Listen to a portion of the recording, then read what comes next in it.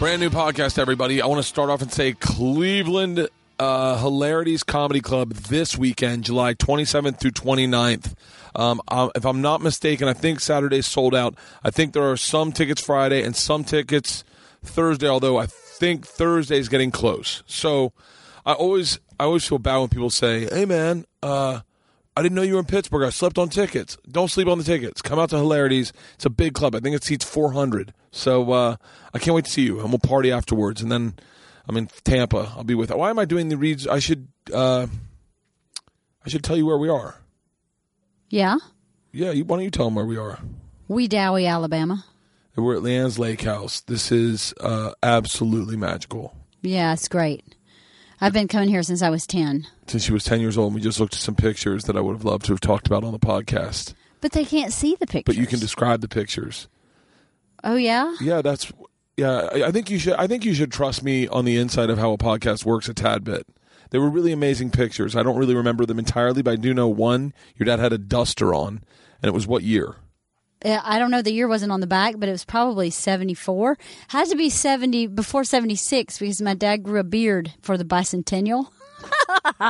Everybody in my hometown, all the men apparently grew beards in 1976. That's an interesting choice, like they're going to the playoffs? I guess, except, it's bicentennial, so I guess their theory was in 1776 men had beards. Oh, wow. I would have taken that one step further and be like, hey, we can hit our wives, too. And we don't have to bathe for a month? We don't have to bathe for a month.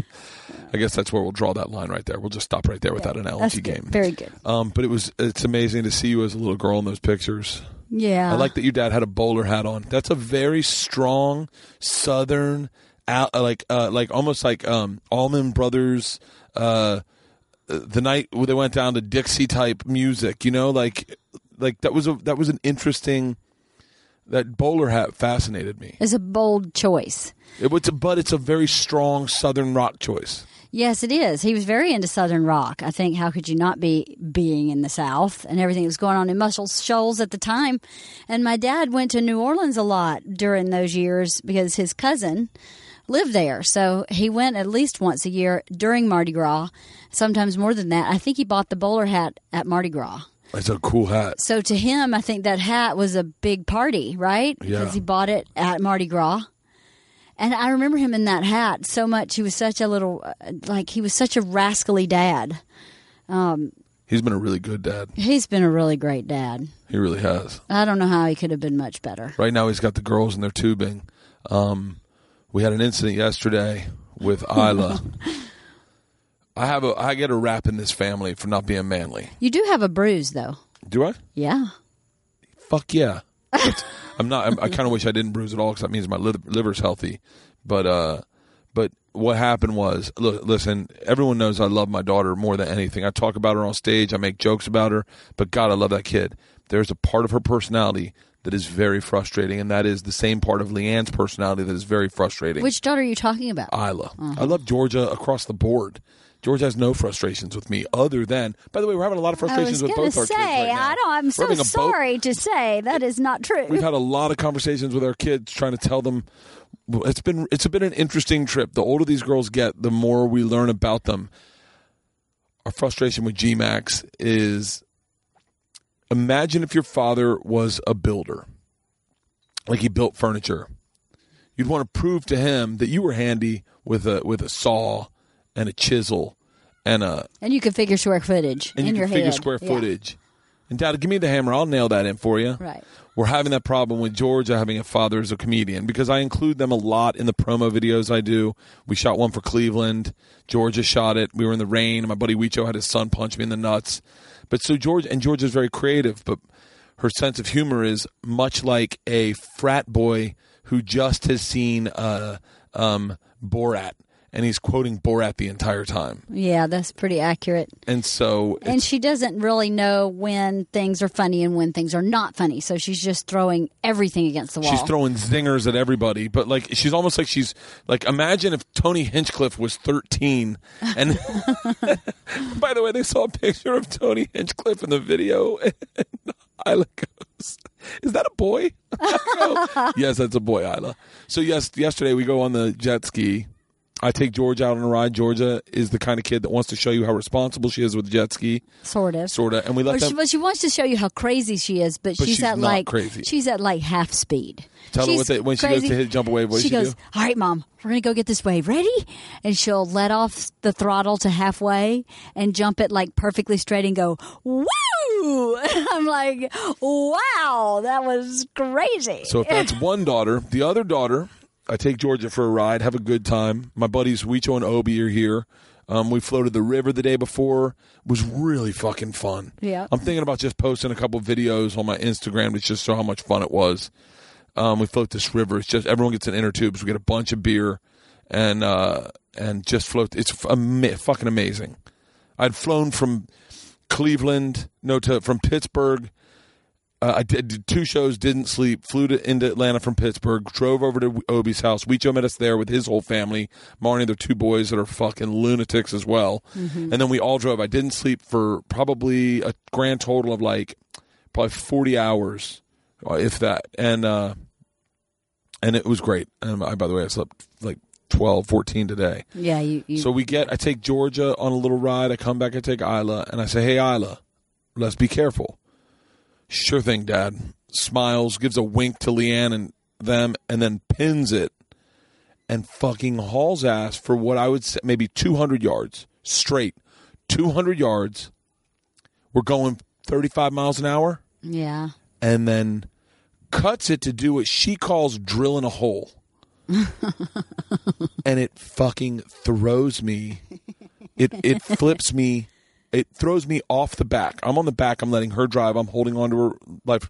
It throws me off the back in a manner that, imagine if my feet went up in the air. I was doing a cartwheel into the water. My head caught the water, and the jet ski slammed into the side of my hip. It went over me, and then she kept going for 20 yards, and I popped up in the water. And I thought I broke my hip. I literally thought I broke my hip. And I have the little thing around my wrist so the thing won't move. The kill switch. And Isla's just going, it's not starting. Completely no empathy. It's not starting. It's not starting, Dad. I can't get it to start. And starts waving someone down to help her get it start. I'm like groaning. And I go, Isla, I'm hurt. And she goes, huh? I'm like, I'm hurt. And she goes, how? I said, what did you just do? She goes, I was just drilling a hole. I'm like, oh my God. We go for a little bit longer of a ride. I come in and I realize I'm genuinely fucking hurt. I thought I broke my hip. I really did. And then I was walked and I was like, clearly I didn't break it. But that was our little incident yesterday. So then we just took him out back on the Wave Runners. And I was like, Isla, you gotta earn my trust back. Go slow. She did okay though, right? She did okay, except she does when someone gets scared behind her, it makes her giggle. Well, she feels really big. And this is one of the places where she clearly excels compared to her sister. Yes. Her sister is so smart. Isla has such a hard time in school. Her sister's an excellent reader. Isla can't read for shit. She's dyslexic. So, Georgia's tall, blonde, blue-eyed, skinny. Isla's, short, brown-eyed. She's a pretty girl, but there they go, right I think there. she thinks See if you can hear them. This is the one place that's her territory, right? This is where she can dominate. She's on the raft right now with her cousin Lexi. And they're waving at us. But yeah, this has been an absolute That's dream. the thing, is that she's like, this is my territory. Yeah. So she wants everybody to know that she's the boss. She did come up to me after we got up top, and I was icing my hip, and she was legit. She was like, hey, I'm really sorry. I was like, it's okay. But I was frustrated because I was like, fuck. Anyway, this has been a dream trip, and then we leave here Sunday. We head down to Clearwater. We'll be in Clearwater. I'm trying to do a podcast with Hulk Hogan. I'd like to do that. Oh, that would be amazing. Yeah. I know the Hulkster. He told me to just go to the store, tell him to give me a call, I'll come right over. Oh, that's if you want to hang out. And I was like, yeah. But I want to do a podcast, a nice hour-and-a-half podcast. I know I can't get 3 hours out of him, but a nice hour-and-a-half podcast with a couple beers. I'm going to reach out to his people. I'm going to do that today. Internet access is spotty, so if this comes out early or a little late, I apologize.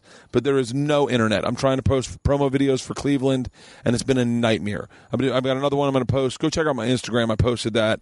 I was excited for this trip and for next week because I got an offer for a sponsor of a podcast, and I immediately jump to the chance, because what they do sometimes, I'll just walk you through. I don't give a fuck. They will say, hey, check out our stuff, and if you like it, we'd like to be a sponsor. It doesn't go the other way. They don't go, hey, we want to buy 20, and you go, oh, we're in. It's, you know how passionate I am about the sponsor of this podcast. And initially I was like, I'm a big sock hound. I really am. I don't wear underwear. I don't wear underwear at all. I haven't worn underwear since probably senior year of high school. I will every now and then in certain occasions. One of the occasions is, this is going to be graphic, but hopefully you run into this too. Some of the bathing suits they make have a rough inside. Some of them don't, but those ones tend to be heavy. The ones that dry quicker have a rough inside, and the head of my dick gets chafed. I mean, literally get a rash on it if you get wet and you have an active day. Say you're at the beach, say you're at the lake, say you're floating a fucking river. Say you're floating a river and you've got to walk a bunch and move stuff around. And Mack Weldon, when we looked through their website, offers, by the way, first time I'd ever heard of this, swim underwear. Because, back when I was a kid, you would get a pair of underwear that went with your bathing suit. Now, you're a fucking nerd if you wear pants that have built-in underwear. I apologize if you wear built-in underwear in your pants when you go swimming. I'm just telling you, for me, those are workout pants. And then when I go in a bathing suit, I have tactile issues, and I want to dry as quick as possible. Mack Weldon has swim underwear, and I was so fucking excited because I was going to get to wear the swim underwear on the river float and then try them out, because once you float the river, you got to pull all the rafts up into the boat. You've got to get in the back of the boat, get in the back of the truck, take it to a field. You got to walk through the field. You're not getting into dry clothes for what? 30 minutes at least. No, and definitely an hour. It was an hour for us because we shot promos in the river. Well, that's because you shot promos in the river. Yeah. So they give you I think they give you $50 or $100 to buy some stuff. It looks like a credit. Buy some stuff, try it out, tell you what you think. Did not technically buy their underwear, but I would. Yeah, we did. We bought 2 pairs of underwear. Oh, we did buy 2 pairs. By the way, I will say this. I tried one of their underwear thinking it was a swim underwear, and I was like, I don't mind it. It really works good because it's a really thin, underwear. And I do wear underwear when I sleep or sometimes when I jog. Like I will just jog in underwear. Right. But they're very soft. But I wore the socks in Pittsburgh, and they were fucking amazing. If you've got feet problem like me, a nice cushiony sock really does help with your inserts. And especially I have these Air Jordans, and they're not the most comfortable shoes. And these socks were fantastic. I wore them. I got 3 pairs. I wore them every night I performed because you're on your feet all night. And they were fucking amazing. And I took them off, and they didn't reek. And they're very lush. They're very lush. And so I wore the swim underwear on my float on the river.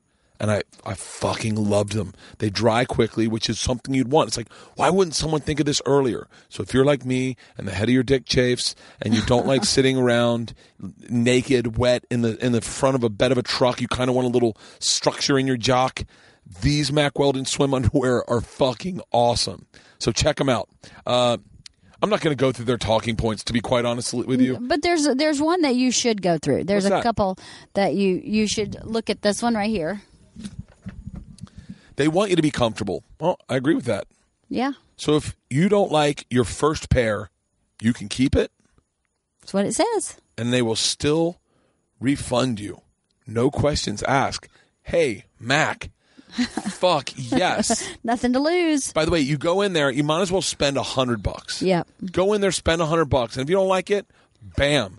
You Well, the keep thing it. is, I was impressed with the quality of everything. Everything was very good quality. Yeah. It was not a cheap pair of underwear made to look fashionable because they used cool prints and stuff that actually feel really good. Well, It's some really underwear good make quality. some underwear companies make workout underwear, and some underwear companies make hey, put these underwear under your suit. I jogged in the Mack Weldon underwear, Yeah. and I jogged in the Mack Weldon underwear, and then Georgia had someone come over, and I put on a pair of jogging shorts, not jogging shorts, but like workout shorts on over them, and they were just as comfortable. So it's summer. It's the end of summer.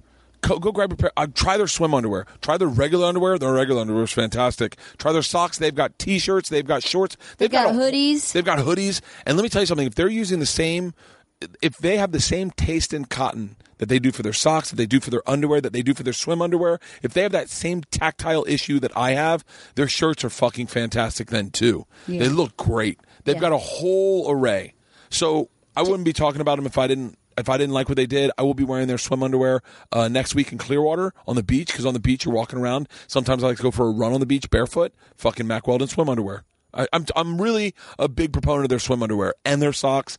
Check them out, MackWeldon.com, and get 20% off by using the promo code BERTCAST. Go to MackWeldon.com. That's MackWeldon.com, and get 20% off using the code BERTCAST. Just use the promo code BERTCAST. You get 20% off on MackWeldon.com. That's MackWeldon.com. Dear Mack Weldon, if I did not hit any of the talking points you want me to, just hit me up next time. But that was from the heart. I have a hard time sometimes when you get a sponsor and they're like, "Hey, can you mention this?" And I'm like, "No, they didn't. They wanted you to do exactly what you just did." Oh, for real? Yeah.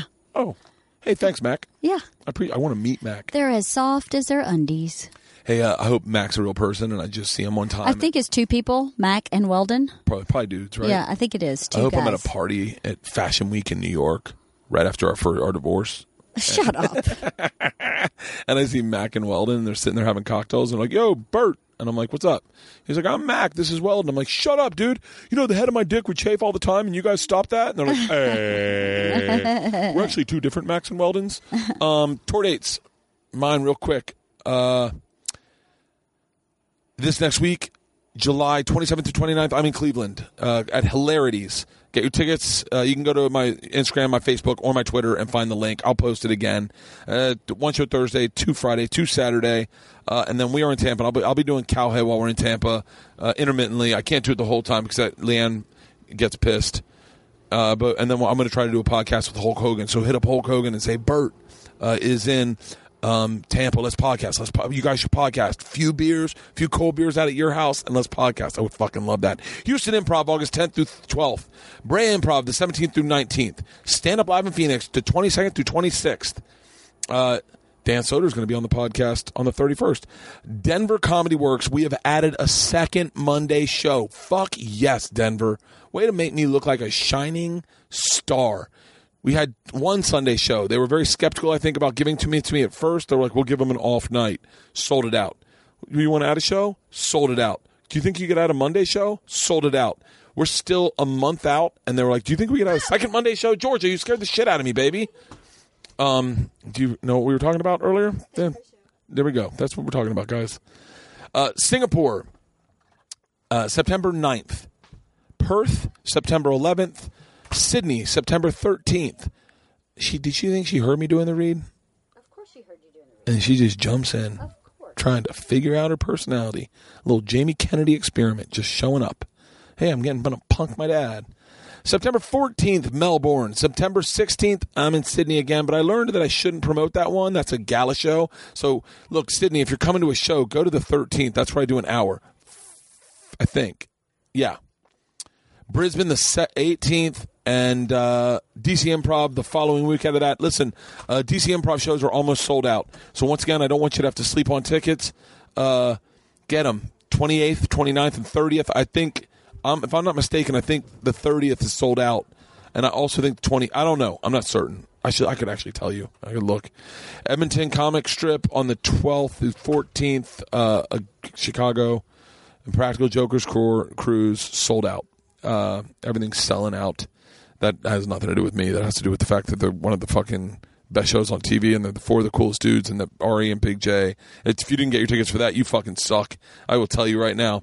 Today's podcast is, I apologize for the long intro, but you know what? This is a great long podcast, and if you don't like the intros, just skip through them. I'm very cool with that. But today's podcast is with a guy I've known 18 years. He was one of the very first. We talk about all of this on the podcast. One of the very first guys I met in comedy. He was my age. He still is my age, but he was my age. We were both very similar guys in college. Probably like more charisma than talent, I would say. When we were starting, we talk about that. And he liked to party. And he liked chasing chicks. He was good at chasing. We talk about this on the podcast, but I was never a chick chaser. I was really passionate about stand-up, and I felt like I already partied in college. It's time to get real. But I've known him forever. We moved out to L.A. around the same time. We got deals around the same time. And we kind of talk about all this. We also get fucking hammered on this podcast. Him a little more than me. I love that fans come up to me after the shows and they're like, dude, I love when you guys drink on your podcast because it really shows how well you hold your alcohol. They're like, you and John Reep drank drink for drink. We heard you mix drinks. And by the end, I couldn't understand Reep. There you go. They go. There was a part where he was so sober I couldn't understand him because he was a redneck. Then when he got perfectly drunk, I definitely could understand him. Then he went into not understanding him again. Same with the one with Big J and Ari. So we're going to do more drinking podcasts. Everyone seems to like those. I'm going to try to keep them longer. I know you guys like longer podcasts. I know some of you guys kill your days with these. But this guy is a really good friend of mine. I've known him forever. He's been a constant in my life. A guy that I could just talk to and text with. And when we do different things, you can just hit him up. He's doing a tour. It's called the Bingo Bus Tour. His bingo bus was Chad Zumach just texted me. The bingo bus tour. He made a bingo bus. He was very one of the initial podcasters. He had a podcast with Jim Jeffries called Talking Shit. They made him change the name, but they did it for, probably, I think he says 200 episodes. And then Jim got a TV show, couldn't do it, moved, got married, and he had to stop it. But he decided to make this bingo bus. It's a bus that's a full podcasting studio. They are streaming live on Facebook every night, and they're touring every night. So what he does in his bingo bus, he goes out to these clubs. He does a pre-party. He does a show. Then he does a live podcast after the show with the people that were on the show and fans. It's a really great concept, and honestly, something I wish I had come up with. I wish I had the time to do right now. But it really is a great concept. You've heard him on Rogan. He's a comic. He's a great comic. His name's Eddie Ifft, by the way. I'm sure you already know that. But let me tell you his Bingo Bus tour dates. Boise, Idaho, July 26th. Is that coming up? Yeah. Salt Lake City, Utah at Wise Guys, the 27th. By the way, Boise's at the Olympic. We do these tour dates on the podcast. Denver, Colorado at the Larimar Lounge, July 28th. Lincoln, Nebraska at the Vega, July 29th. St. Paul, Minnesota Turf Club, July 31st. Chicago, Illinois, Lincoln Hall, August 1st. Madison, Wisconsin Comedy Club on State, August 3rd. Dubuque, Iowa, Q Casino, August 4th. Iowa City, Iowa, The Mill, August 4th. Did I say August 4th? August 4th. Oh, I guess he has 2 shows that night. How the fuck's he doing that? Anyway, Las Vegas, Nevada, Brad Garrett Comedy Club from the 14th to the 20th. He's a great guy. Please go check him out on tour. Check out the pre-party. Hit me back. Send me a message on Twitter. Check out the pre-party. Check out the comedy show. And then check out the live podcast afterwards. They stream it live on Facebook, but they play it to all the people that are still floating around. He's a good friend of mine. I know you'll enjoy this podcast. It's what I like to call a burner because we get drunk for 3.5 hours and just talk shit. Oh, Eddie. That was the name of his podcast, and I just used it perfectly. All right, ladies and gentlemen, my good friend, stand-up comedian, Eddie Ifft. This is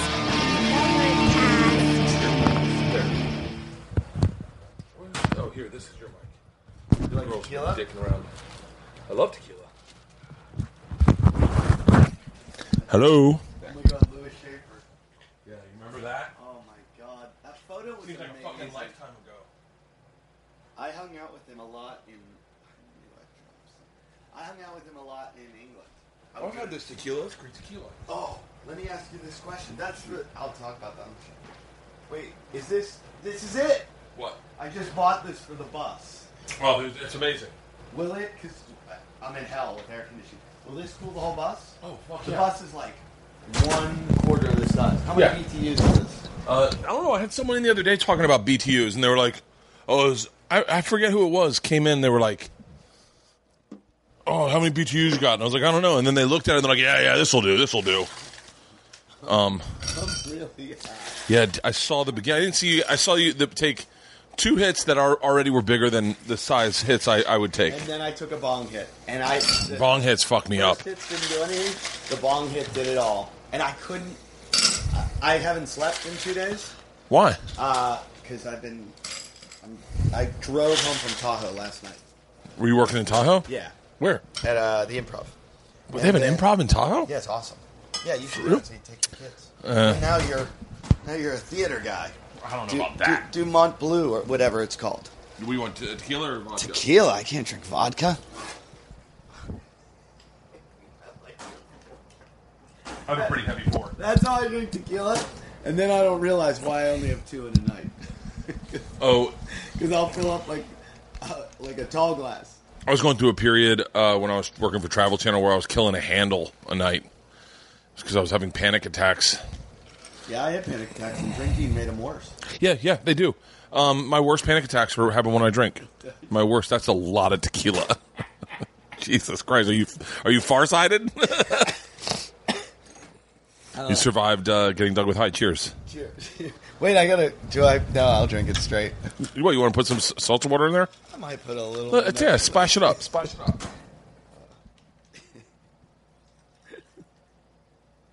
This is how I drink them, though. When I'm in a club, I'll have 2 in a night of these. For real? Yeah. Here, talking your mic. Check 1, 2. Check. Yep. Check. You and Rogan have vibrant 5 fingers. Oh yeah, I got those a long time ago because I was having a feet problem. Are we on? Yeah, we're on. I got them a long time ago because I was having a feet problem, and I thought maybe my feet aren't strong enough. You fell for their scam. Yeah, I was like, and then it turns out no. When you slam your heel on the ground, it hurts a lot. No. But you're not supposed to. You're heel supposed strike. to run like a. You're on your tippy toes. Like a prancer. You're on your tippy toes. Yeah, I don't know if that. I don't know. I couldn't run on them. Do you have them? They also gave me anxiety because it's like all that. I got tactile problems. I surf a lot and I run down like dirt paths and stuff to get to the beach. And if I haven't done it in a while, my feet, like the other day I was at Black's Beach. You ever been to Black's Beach? Oh, it's a nude beach. You will see... In L.A.? In San Diego. And you will see some of the best cocks you've ever seen in your life. Like, I did not expect cocks. Just a perfect, bulbous, 2-incher. Like, these people... I saw a cock today that inspired me to shave my balls and dick. Like, shave the base of my dick and my balls. You don't? I do. Well, no, I do, but it just made you get on it. And to be dead honest with you, we have a razor sponsor in the podcast. Is that Dr. Carver's Cream Shave Butter? Oh yeah, the shave butter. Shave butter. I think Harry's razors. Yeah, Harry's. And I've always said I shave my balls with them. But I haven't in so long, and I can't remember if I ever did. So today I shave my balls with them. I'm gonna be dead honest with you. They shave my balls really nice, and they really do. They don't have a sponsor of this podcast today, but they're a legit like. I got my neck was fucking. I do my sides, my right here. Yep. I was like, wow, that's a really great fucking razor. Well, I used those for a long time. And what was great about them is they're disposable, and so I used to shave my balls, and then I'd shave my face. And I was like, wow, what if I end up with, like, herpes on my face? And I just got Bell's palsy. Maybe that's how I got it. Get Bell's palsy. I got Bell's palsy. When? Like a month ago. You still have it? 10 days I only had it. Shut up. It was the coolest thing ever because I had it less than anyone. Wait. I hope I don't get it back. I've been terrified of Bell's palsy. So have I. I've been terrified of 2 things, Bell's palsy and alopecia. I'm not worried about alopecia, but I had... Mark Norman's got alopecia right now. Sorry, Mark, for the shout-out, but he's got alopecia. You got a shout-out, and this, it's good. No press is bad press. I was in the hospital. I'm fucked up. Yeah. And that's not from you. You just did Getting Dug with High an hour ago. And I was fine the whole show, and I was like, I'm sneaking out of here without getting high, and I'm going to, like, not ruin my day. Yeah. And then I took a bong hit for some reason, and I just went, on the way over here, I went, panic attack starting. Stop. Yeah. I stopped it. Go back to Bell's palsy. Oh, yeah, I was at home, and my wife looked at me one day, and she's like, oh, my God, your face is drooping. Here's the weird part. I had a dream about Bell's palsy the night before. No, you did not. Swear to God. Oh, man. So I ran in and I saw it, and I called Dr. Drew, as you do. I've called him before. When I contused the testicle, I called Dr. Drew. What do? He's like, go to the hospital now. Yeah. He said to me, he goes, you have Bell's palsy. And he was like, these are the drugs they're going to prescribe you. He goes, go to urgent care. Go, just go right away, and they'll give you So I went to urgent care. This chick looks at me, and she goes, we need to get you in an ambulance right now. You're having a stroke. And I was like, what? She's like, I mean... What side of your face was it? So, this side froze. froze. Like I couldn't close my eye. I would blink and I would wink, not blink. It's so funny. That side looks so much younger than the other side right now. That's what my wife said. She goes, "Can you get it a little bit on your left side?" I don't know why, but now that I'm looking at that side, it looks like a lot more. She goes, she goes, "It looks like you have Botox." And it does. That side looks really young on you. And she goes, "We should just get a little bit on the other side." I'm like, "You can't transfer." And we're in the doctors or the hospital. So they put you in an ambulance. They think no. So we drove. I told my wife. I didn't even tell her. I was like, they just said it's procedure. We got to go to the hospital. So we drove to the hospital, and I wasn't scared yet till I walked in. At the computer, it says if you have chest pains or facial drooping, don't even sign in. Go straight through the doors and ask for someone. And I'm like, fuck. Oh, no. So I tell this woman, I'm like, hey, I think I have Bell's palsy. And she goes, yeah, hold on. And she starts unbuttoning my shirt. They put blood pressure on. All of a sudden, there's a bed next to the... She's like... I'm like, oh, we've got to fill out paperwork? She's like, no. And I said, what's going on? She goes, yeah, there's a slight chance you're having a stroke. And I was like, oh, cool. And she goes... I go, what if I'm having a stroke? What's going to happen? And I just kept thinking, they're going open heart surgery. That's what I thought happened. And I'm like, is this fucking going to happen right now? And she goes, yeah, we got a window of opportunity. We can stop this thing where it is. And then I was like, oh, no. I got just feeling numb as you're telling the I got story. fucking stroke face for the rest of my life. And then they came back, and the doctor's like, no, you're all good. You have Bell's palsy. And I was like, that's not good. And he goes, yeah, it'll go away probably in 6 weeks to 6 months. And I was like, I chose that night in Florida. I'm like, I'm fucked. And then he goes, yeah. I go, how'd I get it? He goes, it's from the herpes virus. And my wife goes from being like, oh, I'm so worried about concerned. him to fucking herpes. And I'm like, whoa. And I'm just like, jeez, I was sad about having Bell's palsy. Wait. So how? It's not herpes. It's not. I heard you can get it if you sleep by a draft. It's the herpetic virus. It's like chickenpox. Did you get chickenpox? Yeah. Then you have the virus in you. Oh. And it could get you. You could get shingles someday. Same thing. Shingles is worse. I've heard shingles. My roommate has shingles. Same virus. In college, and he was. He's young to have it. Yeah, he got it from a chick. Maybe it wasn't shingles. That doesn't sound like shingles. What? That doesn't sound like shingles. But don't... Bell's palsy, I feel sorry for people that have it. I have a real sympathy. It's awful. And it lasted... I mean, I feel sorry for people who have real shit. You know, like cerebral palsy or some other palsy or... You know, I don't know. I've always called it cerebral palsy. Cerebral. Wouldn't it be? Yeah. Maybe it is cerebral. Cerebral palsy. But I always say concrete and cement. Do you say tomato or tomato? Tomato. Who says tomato? My dad. Are you serious? Yeah. He's from Pittsburgh. He says Warsh. My dad says Warsh. Where's your dad from? New York, Levittown. Levittown. Your dad's from Levittown? Yeah. I didn't know that. That was the original neighborhood. Housing. How did he end up in Tampa? Couldn't get into law school anywhere and got into law school at Stanford. What? Yeah. No one would let him in, but Stanford let him in? Not Stanford. Am I saying the right? You said Stanford. Please, Stanford's not in Florida. Stetson. Stanford's like the best school in the country, and I'm like, was there like a project? We'll let him in. We'll try him out. Stetson, and then he went down there and he liked it, and he met a guy, and they wanted to start a business together, a law firm. So he moved to Philly to become a lawyer up there and got a job at a really prestigious law firm. And then they had budget cuts and they fired him. And then he had to work at a racetrack. And he was like, fuck this. I want to go back down to Tampa. So he moved down to Tampa. Was your dad as crazy as you? No, not even remotely. Really? Yeah, my dad lost his dad when he was 13. Oh, geez, that's awful. Like, I think me and you are very similar. I think that's not a shock to either of us for me to say that. But in that we were always... I'm a lot Bert Light, I would say. Yeah, we're like sons. We're like if you want the full alcohol, full calorie, you go Bert. Yeah. You want it light, you just want a little bit of it, you get Eddie. I've watched you. We've talked about this a million times. When you came to New York, I'm like, oh, who's this fucking guy? And then I'm like, oh, he's taking it to another level. Okay. Can you imagine that What was that? 18 years ago? Something like 19 that. years Something ago? like that. Yeah, I feel like it's harder now than it was. Oh, I would never be able to have a career in stand up if I started now. No, I feel like it's harder. Yeah, it's not comedy anymore. It's marketing and production. Yeah, I always say if you're a young comic and you're listening to this podcast, you're like, oh, I kind of want to be a comic. Go to marketing school. Go to marketing school. Yeah, Go to learn business. Go social media.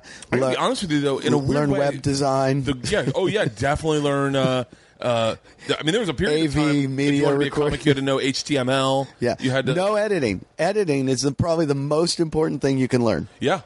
Editing and I hope you better have a likeness for cameras and audio equipment. Yep. Want to start a podcast. Yep. Like, it's so different than when we so started. Different. It was like, get a manager, get an agent, get a commercial, get on a sitcom. Yeah, but what's weird about it too is like I don't know. I was just going to say that they've taken out all the layers and now it's just us doing everything. So we should be making 10 times more. There is a weird, I see, there's a hemorrhaging of jobs of people who just aren't needed anymore. Oh, yeah. The gatekeepers. Goodbye. See ya. It is kind of weird and bums me out a tad bit because the thing is that the person who owns the company is always going to make the most amount of money. Sure. So they're just firing people because they weren't making enough money, but they are firing people realizing, like, shit, we don't need a million hands in this pie. Like, I remember my first TV pilot. The table read had like 100. Was that your people. Will Smith one? No. That was that was my first. My second TV pilot was there were 150 people in the room for the table read. Was David J? No, you were on David J's show. David Day. Weren't you on his show too? Yeah. He's a genius. Is he? What really show is he on now? He's. I don't know what one he has now, but I talked to him the other day on the phone for a while. Dimitri lives out here. Does he? Oh, he lives in Santa Monica. Yeah. I probably shouldn't say that. Yeah. He lives at 26 Main Street. No, David J. we both had pilots at CBS, and him and Gary Goldman. And were you all Barry clients? No, David J. wasn't. He was Rick Dorfman. Rick Dorfman. I think I was with Dorfman for a little bit. I've been with everyone. Really? You name it. Wait, name your managers. Have you ever been with James Dixon? I don't know who that is. He's got Kimmel, Carolla, Colbert, Jon Stewart.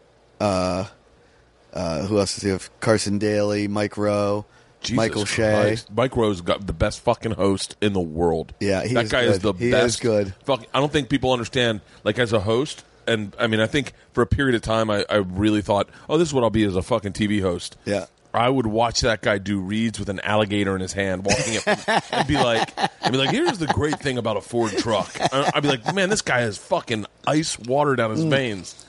So wait, okay, so James Dixon's got those guys. Who else? I was with Jason Steinberg. He was everybody's first. I was almost with Jason Steinberg because that was the first person I met in yeah, because he was a nice guy and he actually took time to say hi to you and pay attention to you. Come by the office. He was a really good guy, and he helped out. There's so many guys that are so successful in this business, and they wouldn't be where they were without Jason. Dave Chappelle. And they don't ever praise him for that. Like, this guy found talent.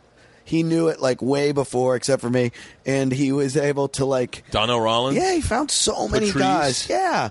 And then who did I go to? I went to Mosaic. I was with Jimmy Miller. Mosaic. I don't know that They one. They have Jim Carrey, Will Ferrell, Sacha Baron Cohen. Oh, okay. Daniel Tosh, Sarah Silverman. Yeah, they have all those. Jesus Christ. Didn't work out for me. You were in Levity for a while. I was in Levity. They have got a whole big stockpile of really successful people. Do you see the trend? Wait, so, like, this is how little I know about management in L.A. Like, I remember I got into a conversation with someone, they're like, you got to leave your manager. And I was like, I don't really know any other managers. Like, I'm cool with my manager. Like, that's how it's supposed to be. I like that I can text my manager. I can call my manager. Who are you with? Judy, Reg, and Alex are like my team. Oh, they're great. Yeah, but like Judy, I don't know Judy real well, but I like Reg a lot. Reg is fucking fantastic. He is great. He really is. And I don't know if I know Alex. So when I got there, I was like, I just wanted to be with Judy. I was with Matt Schuler first. Oh, he's a then good Matt guy. split off, wanted to do his own thing. We haven't talked about one dick yet. What? Yeah, I No, know. like they're all nice Yeah, people. I've never really had a bad experience. Even like Barry is the I did.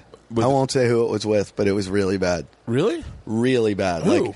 Like I won't say it because I don't want to trash her, but it was. Sure, okay, all right. It was, Brillstein. I've been with like 4 other companies too. In Australia, I've had the same guy from day one, I'm going to Australia for and the he's first fucking time. great. I know. I was supposed to. Didn't we talk about this? Anyway. September 9th through 11th through 18th. 11th, you're gonna love it. It's so much fun. I'm hoping I sell tickets. You will. You will. Wow. Trust me, you will. Because all the guys that do well over here are doing well over there. You'll sell a lot. Wow. And I'll do whatever I can to help you. Please, thank you. But did you see my promo video I shot no, what is it? of me sliding down that slide? I haven't seen it. This is my new passion right now. Are these promo videos? This is like I really have fun doing these fucking promo videos. It sounds so. I do stupid. little weird stuff for mine too because but I feel like such a sellout when I'm doing them.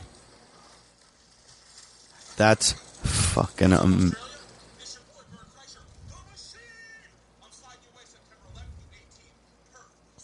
So that's amazing. and then I got the. Did you know you were gonna fall off there? Yeah, I kind of did. And then I got the girls in there.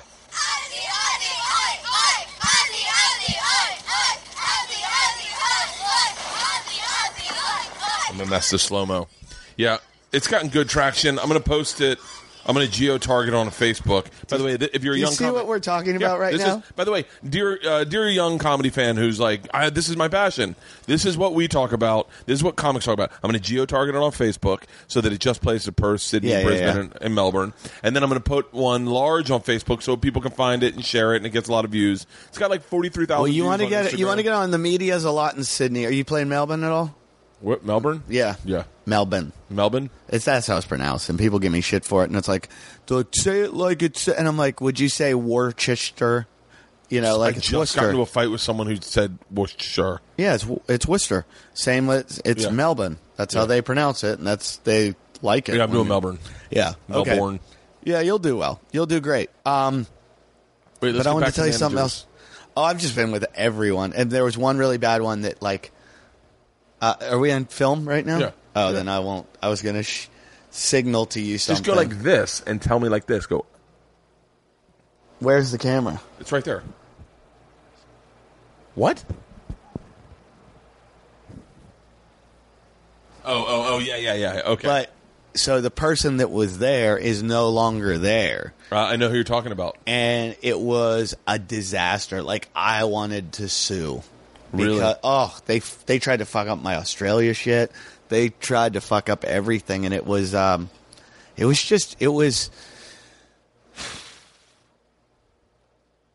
really tough because they just lied. So like they all want the best for you, and they all get excited, and they all try to build up your ego and get you, thinking they're like they want to say. It's like a guy promising his girlfriend, I'm going to take you out this week. They're saying that stuff because they want to get you excited and listen to them and do their shit. And then you stay with them. And anytime they get a little bite, they feed it to you so you get happy. But in the end, like nothing's going on. You do it all yourself. The thing that I wish I had known earlier was a manager should work for you, meaning you tell them this is what we're doing. Yeah. I think for a long time I thought a manager will get you the work. And I think it was that way when we started. But older guys always tell me, too. They go, I'm like, holy shit, I got to do this. And they're like, you're always going to do that. Like, guys that have, like, really successful TV shows have told me that. They're like, you're always going to be doing it. Like, they won't make a call. You're going to have to make that call yourself. So you got to do it all yourself. But, fuck, I can't remember anything. I was at Levity, and I was with Matt. Matt left. I stayed with Judy. And I said, I don't want to work with anyone else. I just want to work with you. I think Reg was Judy's assistant at the time. He was becoming a manager. And I had a show at UCB, and then I had a show right after that at the store, at the Improv. And it was a tight turnaround, and I needed to make it over there. And Reg was at the club at UCB. And then when the show ended, had a car. He had got an Uber, and he was outside in the Uber holding him there outside UCB on Franklin, and got me in the car, and I took off, and I was like, okay, I'll work with that guy. Because that's exactly what you want a manager to do. I remember saying that. I said to Judy, I was like, she was like, I'd like Reg to be your point guy. And I was like, yeah, I can talk to that guy every single day because he really gives a fuck about what. Yeah, like, I called there to book some comics once, and for something, and he called me back, and he was so accurate. I'm like, that's a good dude. Hey, by the way, I'll tell you this: when he answered the phones at Levity, I called up one time. This is 2009 when I did my Comfortably Dumb special, and he answered the phone, and I said, "Hey, I'm looking for Matt Schuler," I think, and he was like, "Sure, hey Bert, this is Reg. I watched your special. I really enjoyed it." And I was like, "Thanks." Never forgot that name. Mostly because I thought he was black. I tell. I was like, "What? Where do you get a white Reggie these days?" I tell everyone that I'm like, if you want to just get a comic to like you, tell them you like their act. Yeah. Like, I was hated in New York in the beginning when I was young, and I think it's because I was arrogant, and I just didn't think I needed anybody, and I was like, these guys are, and they're kind of a dick to you because they're like, you're young and they don't give a shit. So I was always like that my whole life, like not very respectful to guys. There weren't many like us, like our age, and our I'm not saying this arrogantly, but our age and our talent, comfortability on stage. Like you're either like now there's millions, yeah, because they all train on YouTube. Yeah, they just study YouTube. Me and you came in, and by the way, I know that someone like Robert Kelly would hear this and be like, "What the fuck are you guys talking about?" But like, me and you came in, and we were more comfortable on stage than we were funny. I think way more. So like, you get passed at a club because they're like, "Oh, this guy's got a lot of confidence." Yeah, he's got confidence, and he's young. Yeah. The whole thing was told to me when I was young. They're like, just keep being likable. That's what they want on a sitcom. And the thing that they kept telling me, and it happened to me, I got deals and I got all this stuff, and I was like, then it started to be like, you're not funny, you're just this guy. And every time I walked into a comedy club, I'm like, they think I'm a fraud. They're all like, I remember I got in a fight with Rich Voss once because he just used to torture me. And one night I just snapped on him and I went, do you want to compare bank accounts? And it was like... By the way, Rich was probably 50 at the time, and you were 22. Yeah, that's what it was. And I've always been that, like, when people hurt me, I just go for the pancreas and that's just... That's why I'm not good at roasts, because I say the mean, hurtful thing. Same here. And it's not funny. And I do it out of, like, pain. Like, you just hurt me, and I don't realize they're being funny. Yeah. And I'm just so sensitive that I go back with something so hurtful and so mean. And I remember when I did that to Rich, he just looked at me like, do you know who you're fucking with? I will destroy you. I went to his roast in New York. It was really great. I heard it was amazing. Someone said to me the other day, they were like, said something about Voss. It was a young comic, and like who doesn't really know him, and said something about Voss, like, and I was like, wait, have you never seen Voss live? And he's like, no. He doesn't really do the city, and he's always out working like the road and stuff. But to me, he's one of the funniest people in the whole world. Dude, I would never say it to his face, and if somebody sends this to him, I'll fucking deny it, and deny it, and deny it. He is. I remember. I love him. When we were in New York. I don't know if did you ever see when Patrice would heckle him, and him and Patrice did a bit where they would go on stage and they'd heckle each other. I don't know if they were like training for the road, but like it was fucking hilarious. And they pretend that they didn't know who it was. And Patrice would go, "What do you do, sir?" And he's like, and Voss would be like, "I'm a fireman. I save fucking lives." And Patrice would be like, "Yeah, well, I bet you." And it was just fucking insanely funny. That's when I go back to the cellar sometimes. I haven't been back to the cellar once. Jeff Ross gets on the stage and roasts people and brings a tell on. And if you want to see probably the most talented person in the world, when he roasts people, it's fucking amazing. I was back there one night and they're on stage and they're like, "Eddie, come on, get up here with us." And I went, no. And very few opportunities will I pass up the chance to be in the spotlight.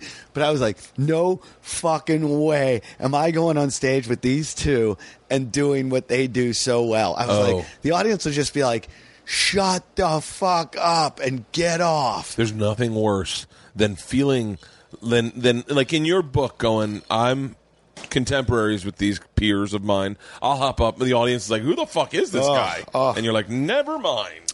When I did Paul Provenza's show, The Green Room, which I love, which is a great show where all comics sit on the couch. I love that show. They called me and said, "Hey, so we booked you on the episode with Stanhope and Attell," and I went, "Please, please, please, get me off that episode." And they go, "Why? It's going to be the best episode. You guys will be..." And I go, "No, it won't." I said, "The people at home are going to watch and go, every time I open my mouth, they're going to go, would you shut the fuck up and let these two legends..." Who else was on that? Glenn Wool. I think he was on their episode. Janine Garofalo. Oh, yeah, Janine Garofalo. And Richard Lewis. No, not Richard Lewis. Not David Brenner. Who's the other one? David Brenner. Apatow? No. David Brenner, Richard Lewis. And then there's another guy guy's like, yeah, he's on NYPD Blue or one of those. Oh, I remember him. He used to so disrespectful that I don't know his name right now because I do know him. I know him. I know you. But he's that guy. I wish I could remember his name. I'll just Google it. I've had this in my pocket all day, and it's ruining my life.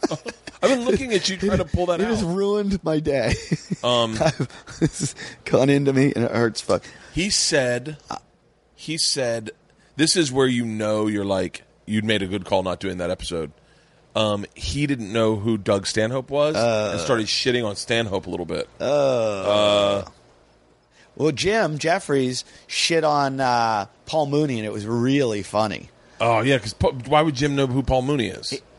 Jim's pretty savvy when it comes to, like, people's, like, who they are and everything. If he decides to stand up to somebody and go, he goes.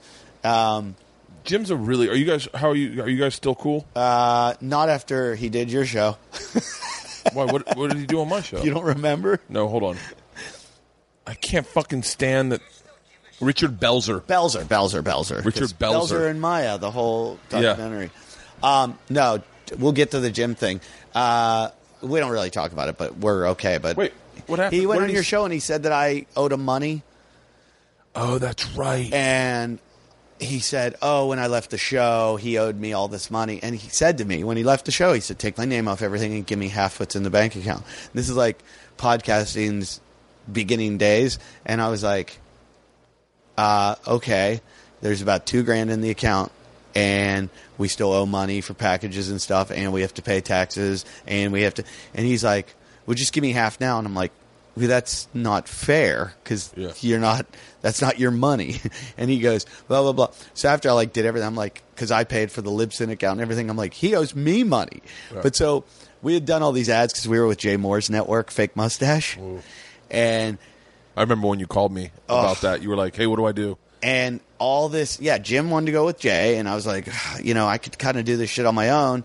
And Jim's like, no, let's just let him do it. And then Jay brought in this ad guy. I don't know where he found him, but the guy was a fucking scam artist. Yeah. And I'm not mad about this guy. Like I just he kept telling us. Like, I would talk to the guy directly. And the guy came to one of my shows in Seattle, took me out for lap dances and everything. And I was like, oh, this was like to be in the corporate world. Some guys take me on lap dances. Yeah. And then the guy fucked me. So we weren't owed $40,000. It wasn't. We were owed $11,000, and Jay can even vouch for this because the guy just never paid up. Yeah. He just didn't pay his bills. He lied. He had a kiosk at the mall that had those bracelets. Those Are you serious? Rubber bracelets. And then he made an ad agency and sold ads for his shop, but then never paid the ad agency. So then he told us that he was like, well, he told Jay. He was like, Jay's like, Jay's like, I looked it up. You own the company. Yeah. And the guy's like, yeah, the company won't pay. So it was $11,000. The guy never paid. And Jim's like, I did all these ads. I said, don't talk to me. Talk to Jay about it. And Jim's like, blah, blah, blah. So no, I just got really mad when he went on and because he went on this and Dr. Drew and said it on both. So I just called him and I said, let's straighten this shit out. And we're all good now. But Jay's dating Jeannie Buss. What? Yeah. I mean, I don't know, but allegedly. I just came up.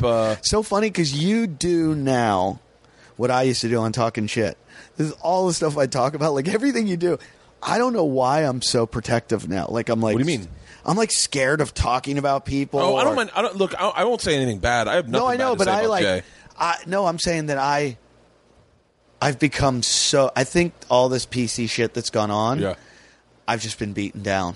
Like, I'm just afraid to say stuff. Oh, I gave up. One of the really cleansing things in my life was leaving Travel Channel.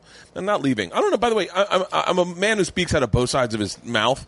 I will tell you that what I said to my therapist when I decided that I didn't want to ride roller coasters anymore, and he said, you need to say that to you need to say you need to say exactly what you want to the president of the network. And I told her that, and then she decided not to renew my contract. So because they want you to scream on the roller coaster. I don't even know if they wanted me at all, to be honest with you. I don't know.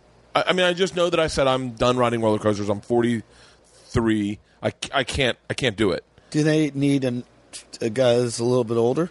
Yeah. They I don't know what they need right now. I haven't really watched the Wasn't that a network Christian much. channel though? The company in general has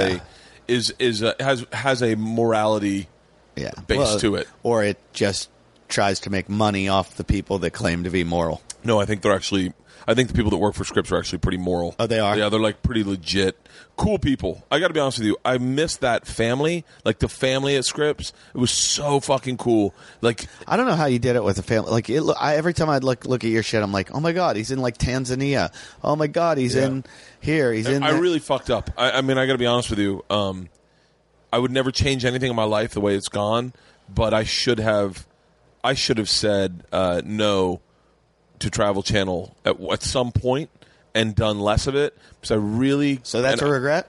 It is a regret because I feel like I missed the girls' childhood. I missed everything. Wow. Yeah. My regret is I fucked my best friend's girlfriend. Oh, I never regret that shit. I never regret that. I'm just kidding. I didn't. All my best friends right now, if they're listening, are like, what? Wait, me? No, I mean, I feel like, it was really cool. I had some amazing life experiences. So how much did you miss? I missed just about every school play, school function. I missed a lot. And in your head, were you doing it for you, or were you doing it for them? In my head, I was doing it for us. I was like, this family. is how we make money. Yeah. And I need to make money. I want to make sure that... Because, as a comic, it's feast or famine. So you're like, I'm making money. I want to make as much money. Yeah, because you don't know my when buddy it'll quit. Tom said to me... my buddy Tom Hayslip said to me the other day, he goes... Hey man, you gotta make the hay while it rains or while it grows. Yeah, seriously. Like right now, everything you have got a really good career right now, and I would just fucking step on the gas. Don't glide. And so I think. I mean, I don't know. I think everything works out for a reason. It was some really. Yeah. I think maybe there's a one-man show in it about traveling the world. I think I always thought you were a guy, like you hit it real quick and then it like slowed down a bit. And I always thought you were just going to be the guy that just, the Kevin Hart, like it wasn't going to stop. It was just steamrolling for you. I'll tell you what. And I'll be honest, I was weirded out by how it stopped because then I look at myself and I'm like, oh, this can happen. Like it can, and it for me, it's really like I went through a real fucking valley and I don't know if I kind of went through a valley of like, I think I got a little more zen. Like I was traveling a lot, but not big money. I mean, not big money. I was doing these tours, but all around the world and stuff. And I was kind of liking it. And then I started getting panic attacks from weed or whatever it was. I don't smoke much weed, but every time I would, and then the anxiety came without it. I remember I asked you once, I go, what do you do to not get anxiety? And you go, have kids. And So, but I started surfing a lot and and then I just started going, I just want to have fun. Like that wasn't fun, like it was fun in the beginning, but then it just got to be like, I'm a grown man. I'm going to these fucking clubs kissing ass. I'd rather just go to the beach and hang out. And now I'm kind of getting this weird, like I just did the Surfer Awards last year, like really? their big award show. It was like, it's like being at the Masters if you're a golfer and I got to open the show. And then great. Now I'm doing I just was with like one of the top pro surfers in the world in Surfer Magazine. Ooh. And they're going to have Albie Layer. He's a big wave surfer and also a free surfer. Like the first guy to do a 720. Like he's fucking amazing.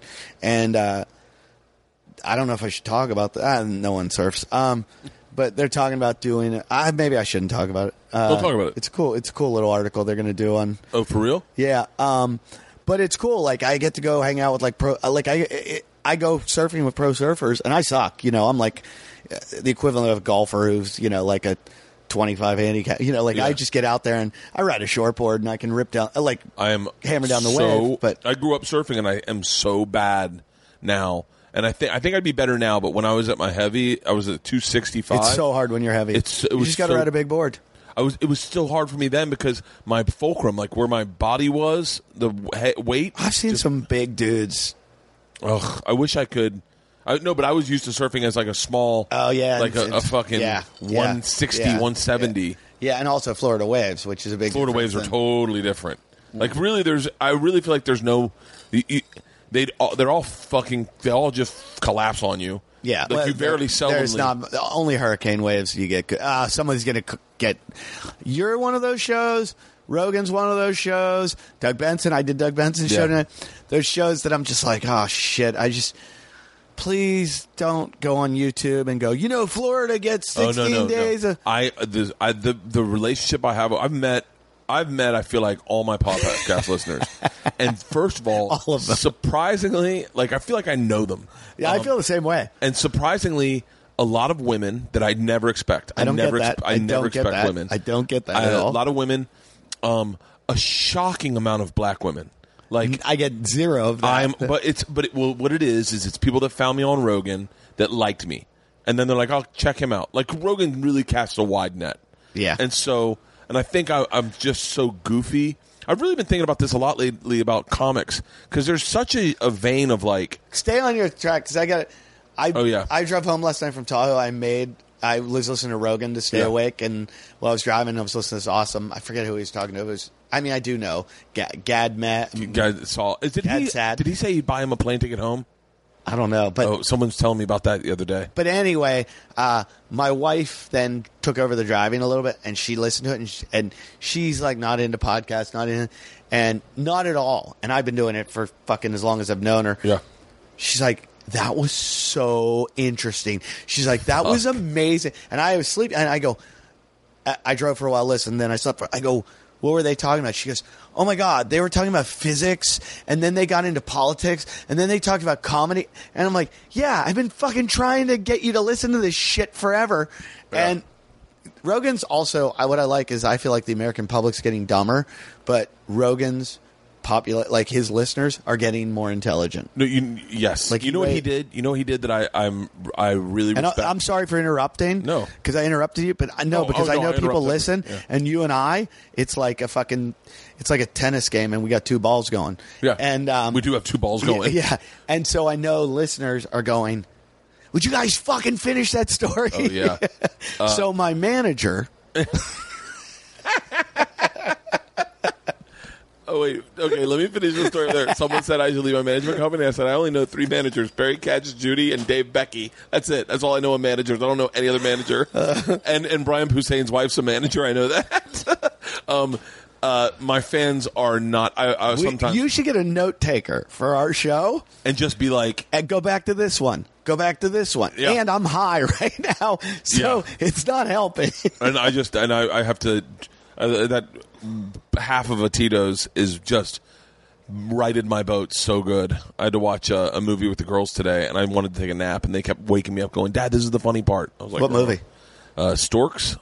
By the way, shout out to the girl who played, shout out to Jesus and Miro for me saying shout out, but shout out to the girl who played the fucking thing in Storks. She's fucking amazing. By the way, young lady, I say young lady because I'm sure she's 22 years old. She looks really young.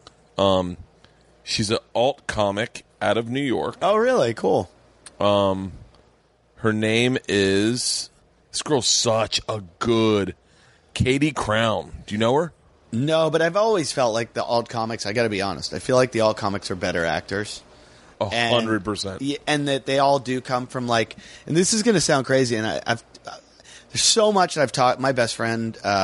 one of my best friends, it's a comic, lives in Australia, and we have these long conversations at night, like on FaceTime. And when I'm driving, and we'll just talk comedy, everything. And so we've theorized everything. And I believe people talk about what's the difference between mainstream and alt comedy, and I'm going to go out on a limb and say, and I could probably be criticized for this, alt comics seem a lot like private school kids, whereas mainstream comics are the public school kids. Yeah. Where the mainstream comics had to make $1, where the alt comics were like, or the other theory is that they're just a little more less alpha, where the mainstream comics are like, I want to make money, that's how I'm going to throw it in your face, and I'm going to show you that I sell lots of tickets. Where the alt comics were a little more creative, like, I don't care about money. But that I don't care about money comes from a private school background a little bit. Yeah. Because I came from, it's weird, I grew up in a very wealthy neighborhood, but I went to public school, and there were private school kids. So you always felt like, second-class citizens to the private school kids. Yeah. And so you see that kind of, and when I moved to New York and I started like doing comedy, I went out to the alt rooms in the beginning. I remember that. What were the rooms back then? It was Luna Lounge, Collective Unconscious, Surf Reality, Luna or Rebar. Yeah. And I went to these places and I just didn't feel like I fit in. I'm like, they won't accept me. The only person that ever made me feel comfortable at those rooms, who I'm going to say. Who? Brody Stevens. Oh, Brody was awesome. Brody was always made me feel comfortable because he was a jock, but he was such a, and so he'd like sense out jocks. He just paid attention to you. You know what I mean? He was just nice. Yeah, he was nice. And a lot of guys weren't. So a lot of guys weren't nice. Dude, I saw Faceboy. Do you remember Faceboy? That guy? I saw Faceboy, and I was shooting something for Travel Channel, and he was shooting something on the street, and like shooting like a thing. Yeah. And I saw him, and I went, "Hey, man, you're Faceboy." He said, "I am." I said, "My name's Bert." When I started doing comedy, like at the time it was probably 16 years ago. I went and I used to go to your show at Surf Reality, and I used to get up there, and I just, you were always really nice. He was a really nice guy. I said, "I just want to say hi, man." And he's like, "Oh, that's really cool." And then he goes, "Hey, man, we're shooting something. Can you call me a faggot?" And I was like, "No, I can't." I was like, because I know that's going to be used out of context, and all you're going to see is Travel Channel host calls Moby lookalike faggot. Dr. Jen, was that girl's name? The girl with the pointy ears? I never got that. Yeah. That was also maybe the other. I grew up kind of. I wasn't a great athlete by any means. I did really well in sports. I was freakishly good in one sport. I was a runner. I was a hurdler. Oh yeah. And I good enough to get recruited to college, not good enough to run in the Olympics or fucking anything like that. But I was also a sprinter, which is weird. I was white. But all my friends were jocks, and then I got to New York, and I'm like, oh, but I was funny, and I was the loser of my friends that made everyone laugh. Yes. And I'm like, wait, all these guys, the alt guys weren't in my group, and I made it to the cool group, but I was more like them. So hey, can you let me back in? And they're like, no, you can't come back in. You went over to the jocks. You stay with the jocks. And I think that, I think if there was a any kind of sporting event where it's mainstream versus alt, I think mainstream would win in every event. Oh, yeah. Yeah. Well, I remember going mainstream into those, comics get pussy. Mainstream comics, by the way, and I'll say this, there aren't any maybe I can't say ever, but the majority of mainstream comics, including Rogan, as alpha as he is, he's the most alpha man in the world. But I think he had a rough childhood. Yeah, so I think he's all of us had some common denominator that made us want to be comics. But so it's funny that there is within comedy all these cliques and people outcast people, and it's like at the end of the day, I'll never forget that. Did you ever see when Stanhope wrote the letter to Dane Cook?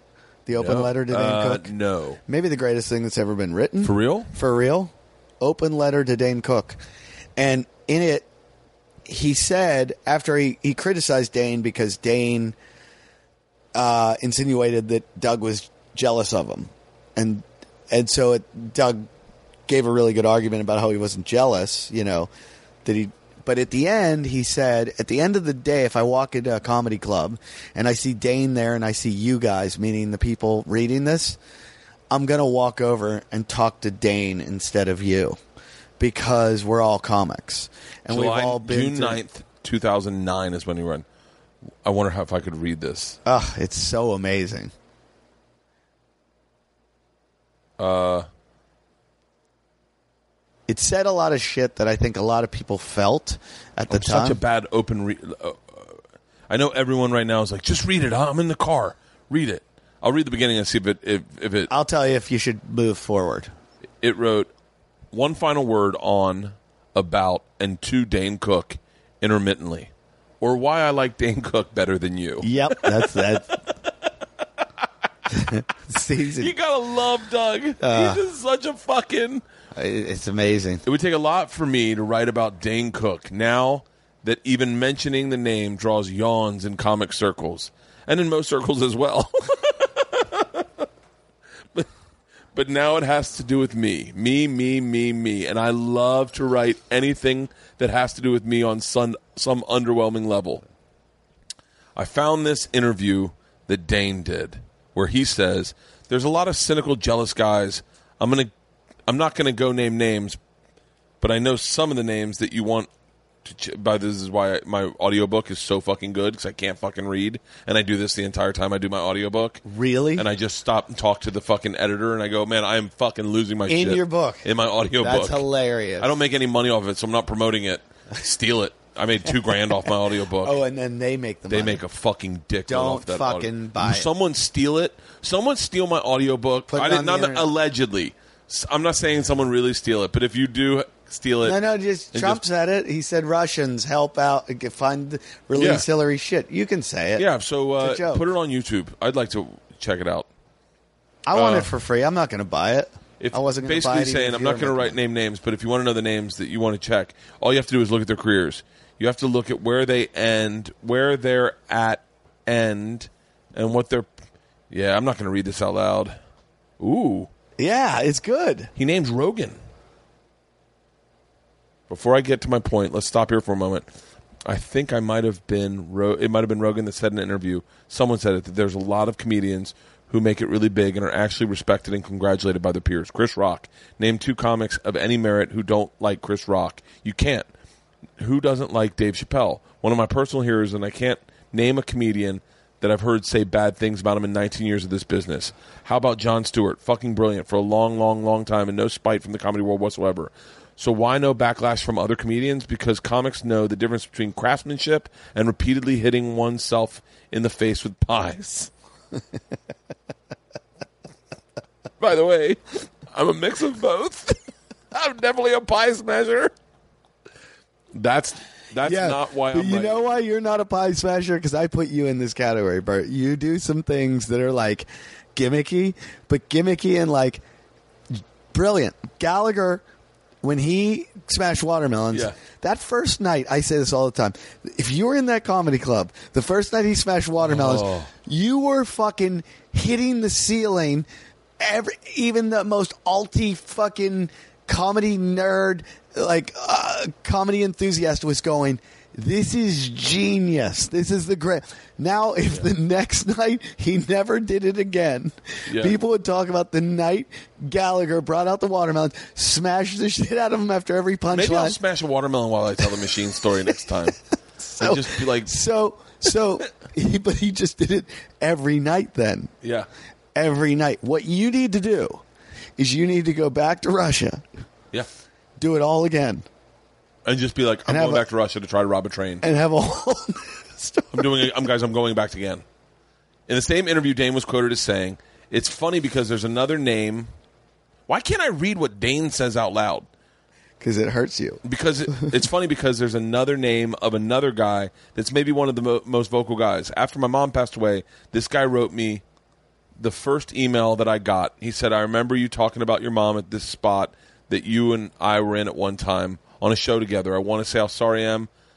I knew she meant a lot to you, and as far as some of the backlash and some of the things people are saying, it's all a game. He admitted to me he embraced it simply to satisfy his fans. I'm behind the scenes, and I know the real deal of some of these things people are saying. Can I paraphrase what you're saying? Because I remember it now. Yeah. He basically was saying that the comic called him. Dane was saying all these comics that say they're, or these comics that are jealous of me. I even know it's true because one of the ones that's so vocal about it called me after my mom died and was like, "Hey man, it's just a game."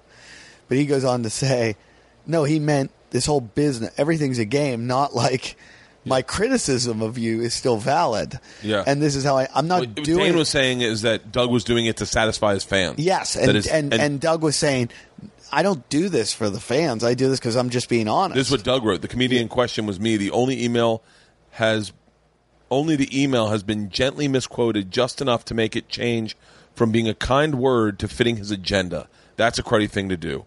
I found this email that I sent, and this is exactly what I sent. Dane, just read in an article that your mother passed away.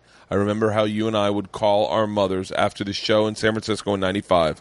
So, regardless of all the dog shit that is show business, I know how that is real. My sincerest condolences. The rest is just a game. Stanhope. That's it, Dane. This is Doug. That's it. This is good. That's it, Dane. If you somehow read into this that I embraced the repercussions against you only to satisfy my fans, you have keen glasses on, sir. I love you, Doug. Fuck. My brain does not think. I can't believe you've not read this. I know. This is when, when somebody gets really famous really quickly and everybody either jumps on the bandwagon really quickly to fucking put it out, we're not letting you get famous, or they all get scared and won't say the truth. Yeah. And everybody just hides. This is, everybody was kind of like, wow, this. Somebody should do a documentary on his fame. I would do it at who? Dane? Yeah, and they should do that at the same time they do the MySpace movie. Oh, Barry said the fucking shittiest thing to me on my podcast. I go, yeah, I'm supposed to do a podcast with Dane, but he just doesn't have the time. He goes, buddy, everyone has the time. He doesn't want to do it. And I was like, wow. I was like, okay. It's a good point, though. It is, because I live in my neighborhood, weirdly. I live in it's a very humble. Hang on one second. I disagree with Barry because nope. I do think I can't imagine Dane isn't busy. I'm busy. I'm sure he's busy. I'm busy. You're busy. You can make the time for anything, and it's how you prioritize. Like I was saying, I live in this neighborhood that's a very humble kind of neighborhood. It's like weird. It's like millionaire, then lifeguard, then rock star, then fireman. It's like I don't know. It's like mountain men. And so I've got a couple friends up there that are like super famous. And I'm amazed at the time they can give. I feel like the more successful and more famous you get, the more you make your time, because you're not doing all the shit. You're just like, everybody's doing it for you. I think I definitely will say if you have a drinking problem, time becomes more hard to accommodate. I find that when I drink less, I get a lot more shit done. I feel like when I drink less, I'm less successful. How about that? Oh, when I drink less, I'm more successful. See, here's what happens to me. When I don't drink, I'm like a dry drunk. And I'm bitter and angry. Oh, really? And I'm on edge. And my wife just made me go to meditation. Because she's like, you're fucking out of your mind right now. Like, I'm so stressed about this tour. And she goes... When's the tour start? Wednesday.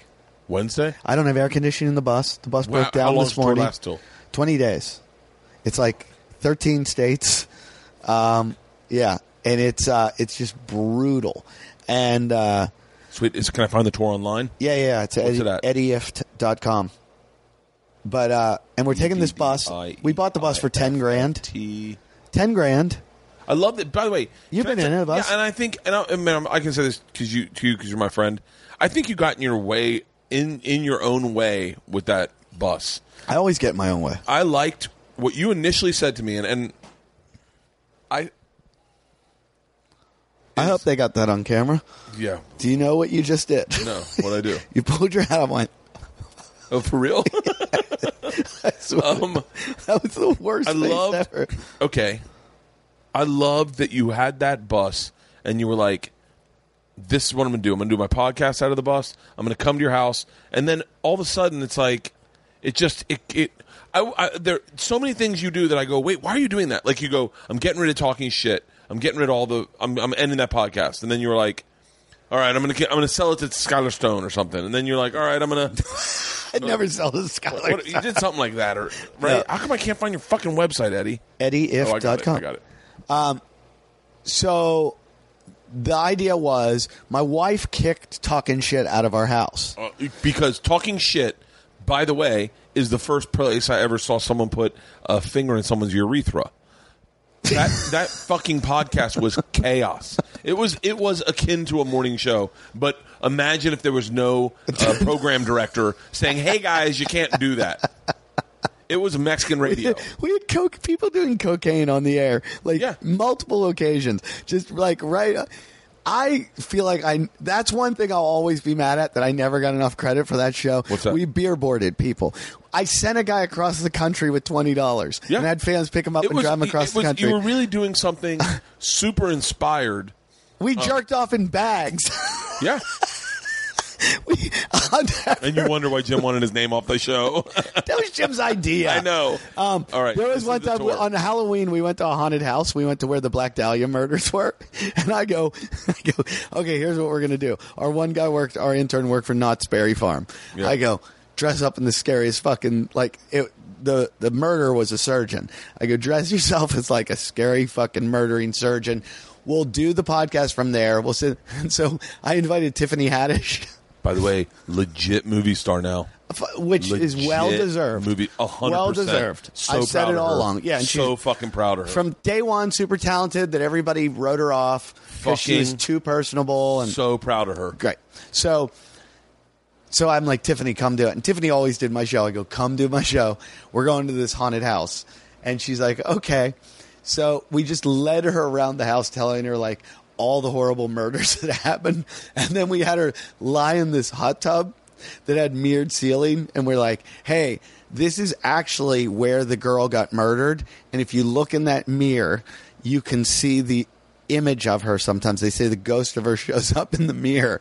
And then sometimes you'll see the ghost of the guy that killed her, the surgeon. And we all leave the room. And we have him run in with blood all over his face. Oh, my God. And she freaked the fuck out. And every episode, I was like, what can we do? Who can we leave in the woods? How can we get the everything? What did you see that? What was the reason of stopping the podcast? We had a gay hot dog eating contest where I had all the interns eat hot dogs while watching gay porn. All right, let's get to the nuts and bolts of it. What were the downloads like when it was you and Jim? Were they increasing? So Jim and I, we ended up with Jim and I were getting our peak and this is when no one was getting. No one was podcasting. Really, so we were getting about 65,000 a week. That's great. Which was good numbers. Yeah, that's especially. What year is this? This is 2007, 2009, no, 2010. No, 2010. Yeah, and then 2010. And Jim Jeffries, everybody, is who we're talking about. And then Jim left, and we lost. I said to the guys, I go, we're going to lose half our audience. Jim got married to that girl. He got married, and he got a TV show. And he wanted to do the TV show, and he was doing the TV show, and he wanted us to bring the show to his house. And I said to him, my argument was, I go, Jim, you got to understand, this house is like a character. If we go to your house, you'll kick us out at night. Because he would. He'd be like, my wife got to sleep, blah, blah, blah. I said, it's part of the dynamic. And you don't. And I kind of see it I think I was more of a producer-director. And I was like, you don't realize this is like a clubhouse. And guys can walk in and out the door. Everybody's got a key. There's people sleep. Andy Dick would be upstairs asleep, or Nick Swartz, and people just throwing up in the kitchen. And I said, you take it out of here, the whole dynamic changes. And he was like, I'm very busy. And I was like, I know you're busy. And you got to jump on your opportunity when it happens. And your career's on fire. But why ruin this? And he was like, ride my coattails. And I was like, I like my art. I like what I'm creating. And so he left, and he did about 130 episodes. We ended up doing 499. I want to say that's where I met him. Probably. I met him on your show. You probably were on. No offense, but we didn't do anything that crazy. Nothing. We did nothing. Segura was there. We jerked off into bags. Yeah. We had a race to see who could come quickest. I would have won that. And density. Oh, Density. Like how much? Oh, in yeah, the bag. yeah. So then Jim left, and then where did Jim left, kept doing it. Then I got engaged. My wife was like, she moved into my house. She was I like, remember doing the podcast when your wife was there and her mom was there. Yeah, and they end up like, it's life changes. Yeah. And so then my wife got pregnant, and she's like, we're not living in Venice anymore. So I moved the podcast to a bar. It was just all shitty. So I said, let's get it. I'll get a studio, and we'll keep this fucking crazy shit going. And then I looked at lease, like rental in Venice, and it was so expensive. That I went, let's get a mobile one. That way I can go to people's houses. By the way, this is one of the best ideas I've ever heard kicked around. And so you do a Kickstarter for the Bingo Bus. Yeah. I have you on my podcast to promote it. Yep. You did. You guys, Rogan, and I don't know if I thanked everybody enough, but like that's how that stuff happened. No, but like, but here's the thing. I don't give a fuck about what it can do for me. I go, this is badass. This is a badass idea. So I know where you're going because I heard you talk about it, and I've talked about this. I've been vocal. I didn't like that you'd brought it to networks because I was like, fuck them. They don't get it. Here, I agree with you, but here's where I fucked up. Everyone listening, Eddie's did a Kickstarter. If you didn't hear the first podcast we did together, we're about to pour another drink. He did a Kickstarter to raise money for a bingo bus. Bingo, when he was growing up, was the word that they called the special needs kids. No, it's farts. Oh, farts, yeah. And we weren't allowed to swear in my house, which has made me like probably the filthiest person in the world. Yeah. And so I think so iTunes kicked us off for saying shit all the time. They would kick us off, or cunt. We got in trouble for cunt a lot. And so I think it's like childish when people censor words. So I thought it's really funny if I go back to like my childhood name of farts, which is Bingle. But it's a short bus. It's a short school bus but it's pimped out with cameras, audio, so that it was basically a roving mobile podcasting studio. And so what happened was the goal was, I got all this money. Like we did a 24-hour telethon. I called Mormons to come over. I had Mormons that I tried to convert. We had, you name it, like everything that could go on in 24 hours went on. And what happened was we got the money. We got like $65,000 or something. And then I ended up literally putting in like $30,000 more dollars myself. And I don't know where it is, but people forget, like every month I've had that costs insurance, costs all these different bills, and it's crazy expensive. And what happened was I put so much into the bus rather than put it into the show. What I should have done was go, let's just fucking record with a Zoom recorder in the bus and go to the people's houses in like, don't even take out the seats. But I made it beautiful because in my head, I thought, okay, as soon as I did, too, all these production companies were like, we want to fucking sell it. I think I introduced you to Bud Brutzman. Yeah. Which one? Rogan's buddy. I met with 20 different production companies. 20 different production companies said, we want to work with you. Then we went to the networks. We shot the pilot. We went to the networks. And every single person was like, we can't put this on the air. Like, you guys are in the pilot. I have Jason, who I pick on constantly. I truly did this. I had him go on the street, and he and I are in this constant fight over he wants to be serious and I want to joke. Yeah. And he thinks he's an intellectual, and he's the farthest thing from it. Yeah. So he wanted to talk about ISIS, and I was like, okay, you can go do ISIS interviews. So then I hired actors that look like Homeland Security to arrest him while he was interviewing people saying that he was recruiting for ISIS. And he stood up to them. What's he doing now? Is he still on the... He's got a coffee cart that he's building, and he's driving an Uber. Oh, I'd love to be in his Uber. Oh my God! Put a fucking gun in my mouth. So then you don't sell the pilot. Then what do you?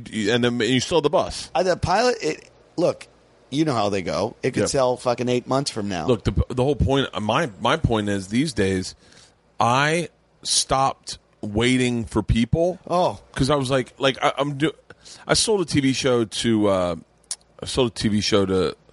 A lady, a company, a number of people, but and it was just a show. The only reason I was like, in my head, I go, I sell a couple of those, and then I just always got them on the back burner. You know, like I got it. I got them going. I got another one at Funny or Die that just a back burner. Start shooting it, and you know, it's like, hey, I'm not going to be out of the business. But my other side of my thought is, hey, I can do everything myself and just put it out and get fans to watch it and sell tickets. Like anyone listening to this podcast, they are grateful that for two things.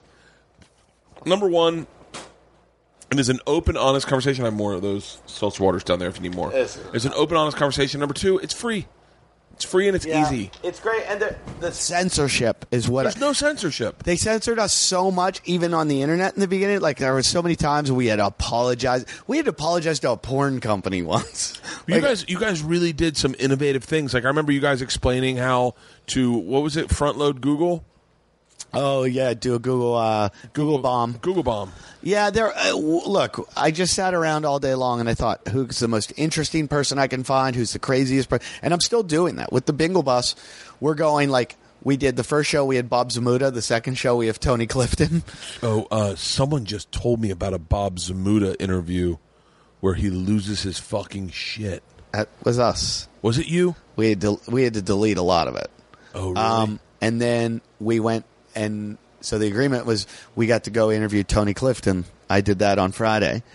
And like on Wednesday, I have Michael Franti from Spearhead. Who's that? You don't know Michael? And there's the sound of sunshine coming down. No.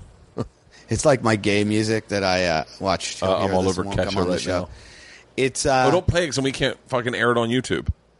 They'll ban the whole thing. Yeah. Don't they? Rogan if they find any music. But I thought they run it through a fucking... I know. I went out... This is a true story. And people people think I lie a lot. People always think I lie. When I do Rogan show, everybody's like, he lied. And I'm like, I'll show you the clip. I went to high school with the fucking guy. One night, I got this friend, Timmy Iannella, who's a nightclub owner here in Hollywood. And he knows a lot of guys. He's like, hey, come on, we're going out. And I was doing a show at the Irvine Improv. We're going out with my buddy. His buddy was like this fucking multi-millionaire dude that had this house we went to a strip club, had this house in Newport Beach or something. Yeah. We went to his house. He created the software for the networks that does trademark infringement. For real? Finds that shit. And part of me was like, oh, good, because you're saving us money. But part of me is like, now I can't put anything on the internet, so you're an asshole. I'm always blown away by people that, I never understood the guy in high school who would be like, that's a lie. This is a lie right now. I'd be like, dude, it's a good story. Stop it. You're fucking killing his momentum. I don't like thievery. I don't like lying in a deceitful manner. I don't like blatant lying that is just like so, like we're comics. We embellish. Dude. And it's part of what we do. One of my favorite things is to tell a story to Segura and tell a story in front of him and watch him go, first of all, that didn't happen. And then go, but it's it's just such a fun, I love a good story. And it's like, so do I. And I think once you're a comic and you understand somebody's personality as a comic, there's this artistic liberty that you give them that you're like, this is embellishment. This is exaggeration. Yeah. Of course it wasn't $100 million. You're exaggerating, and we get it because that's what you're doing because that's for comedic effect. And if you're an intelligent person, you know that the exaggerations are not the exaggerations you think they are. For instance, I had a night.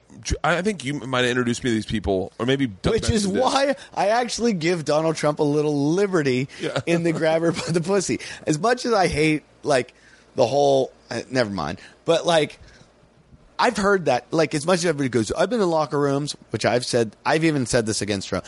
I've said horrible things about women. I've never said, I just go up and grab her in the pussy. I thought back and I'm like, yes, I've heard tons of guys make jokes and then I took her back to my room and raped her. And you're like, I gave her the moxkin. That's one finger in, two fingers in. Yeah, one finger in a dick, and then it's just a dick. But the guy's not and then I took her back to my room. Yeah. And I raped her. Because if he said it like that. One time I did hear someone tell a story that did sound like rape, everyone fucking spoke up. The only time in my life, and I've heard horrible stories. I've heard locker room talk my whole life, jokes, whatever. I did hear one time in college some guy tell a story, and it sounded like rape. And and everyone was like, "Dude, I think you might have raped her." Yeah, and everyone spoke up, and by the way, everyone's opinion of that guy changed. Yep, and I know for a fact I talked to that girl about it. Was like, "Hey, are you okay?" She was like, "What?" And just totally played it off. And I was like, I guess I didn't have the right approach. Oh, but I yeah, was like, so many girls. And by the way, that's 1992. Oh, that was back in college. Yeah, that was in college. And I remember, holy shit. Like, I've never been for rape. Like, I don't board. think I grew up with sisters, and I never was like, even I was in a fraternity, and only once did I see a guy be like, we were all like, you'd like hide in a bedroom when someone was like hooking up. By the way, high school, that was normal boy behavior when I was in high school, because the movies we grew up on were Pretty in Pink, 16 Candles, all which have it's basic. that kind of like you're nerds and you're seeing a guy that's doing something, and it's all like, oh, congratulations, you finally got something. Yeah. I saw this guy being not aggressive, but like just basically it gave me like a weird feeling, and I was like, hey guys, we need to stop this. Yeah. And I remember, and so when it does happen, when there are like, and I'm like, I'm a guy's guy. I'm like, yeah, let's fuck. But how do you not stop? Because I remember it just being like a bunch of drunk fucking dudes. And there wasn't this like, oh, they're all going to think I'm a pussy. It was like, we got to stop this shit. Yeah. This guy's fucking gone too far. I can't believe that. I'm well aware that there are gang rape situations. Yeah. That is very real. But being a guy, obviously, it's like, hey, that hurt. You can't talk to a Vietnam vet and say he never saw fucking friendly fire. He didn't see some real shit. But people just don't acknowledge it. As a guy, I was in a bed where a guy raped a girl, possibly. What? I've told this story before because I'm still in this, like, you can judge me if you want or not. Like, I think I did the right thing. I don't know what I did. I met this girl in Australia, and I what year is this? This is about 12 years ago. I hooked up with this girl, brought her home. Like, she liked me. We were into each other. It was like my second day in Australia, and I was staying at this house with all these dudes, friend of a friend, and they were like swingers. And I do that with air quotes. Yeah. And we go back to the house, and we all get in a hot tub, and she's in it, and she's into me, not into them. And I don't know if I was like really into her. I don't know why I wasn't. Might have had a girlfriend. I forget. But I was like, might have had a girlfriend. I don't know. But I wasn't like really into her. And I was kind of like, here's what I felt like. These guys are into her. I'm not. I'm staying at their house. I'll let them, try, and I'll just if say it happens, it happens, or whatever. Yeah. So they're all like all over, and she's like, no, go away, go away, go away. They go away. I'm in the hot tub with her, and we fool around. We go to bed, and I think we had sex. Yeah, I'm pretty sure we had sex. And go to sleep, and I wake up in the morning with a dude on top of her having sex with her. And, like, completely naked. And I just wake up, I open my eyes, and I, like, look at her, and she's got her eyes shut, and I kind of nudge her, and she looks at me, like, straight in the eye with this... I can't explain the look because I don't know what it is. If it was like, oops, you got me, or, oh my God, what's happening? But I just went, what the fuck? And I pushed him off the bed. And I was like, what the fuck? And he got up and he like dusted himself off and walked out the door. And I'm like, what the fuck just happened? And this girl was South African, and she goes, so sexy. And she goes, what the fuck? And she's like, here's the thing. I have two different views of it. I have the view I had right then and the view later. The view I had then, she looks at me and she goes, what the fuck just happened? And I'm like, I don't know. I woke up. He was on top of you. You guys look like you're having sex. And she's like, she goes, were you in on that? And I go, in on what? She's like, I thought that was you. And I'm like, what are you talking What about? the fuck? And there was light in the room, and I'm like, what do you mean? And she goes, he raped me. And I'm like, what? She goes, I thought that was you. And I go, okay. And he's gone. I like hear him get in a car and drive away. And I go, well, I just got there like a day before. I knew no one there. I didn't even know this guy. I go, what are we going to do? I was like, do we call the police right now? Shouldn't even live in Australia. She's South African. Yeah, and I'm an American, and I'm like, I don't know this country. Do we call the police right now? Yeah. Is this what we do? And I go, look, all I know is I woke up, he was on top of you. That's all I can testify and say. And I will be as honest as possible. I saw a guy on top of you, looked like having sex. And she's like, okay, so this is it. Like, this is how long ago it was. We had to take a bus then down to like where she was. And I didn't have a car. I didn't have a cell phone. And I was using payphones. And I said, all right. And so she was like, cool with me. And she goes, you're doing your show tonight. I was in that town. She goes, I'll come to your show. And I was like, cool. So then she's like, yeah. Nothing like a night out after a good raping. I'm like, I'll see you at the show. So she goes. I mean, I've never been raped. I've never raped anybody, but I guess you just jump back into life. You're like, fuck it. I guess there's nothing I can do. So I call the owner of the house, and I'm like, dude, we got a real problem. I go, your buddy, I think, raped this girl next to me, and like he's, and I was kind of hanging out with the guy, like, hey, he's a buddy, but I'm like, this guy's a fucking asshole. He just fucking raped this girl, and even if she doesn't do anything, you guys need to do something about this. This guy's a piece of shit. And he said to me, oh, we had a couple girls over earlier, and he got in the shower with them, and he was real handsy with them.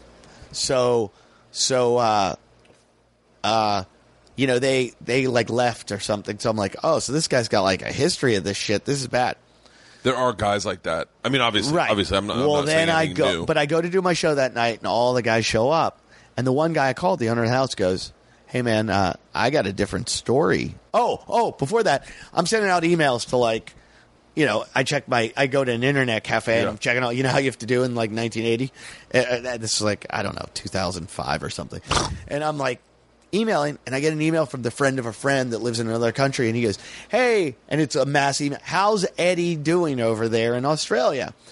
And the rape guy writes back, good, he just needs to learn a little Australian etiquette. And I'm like, what? Like, etiquette? Like, I gotta help you in the gang rape? Like, is this what you got?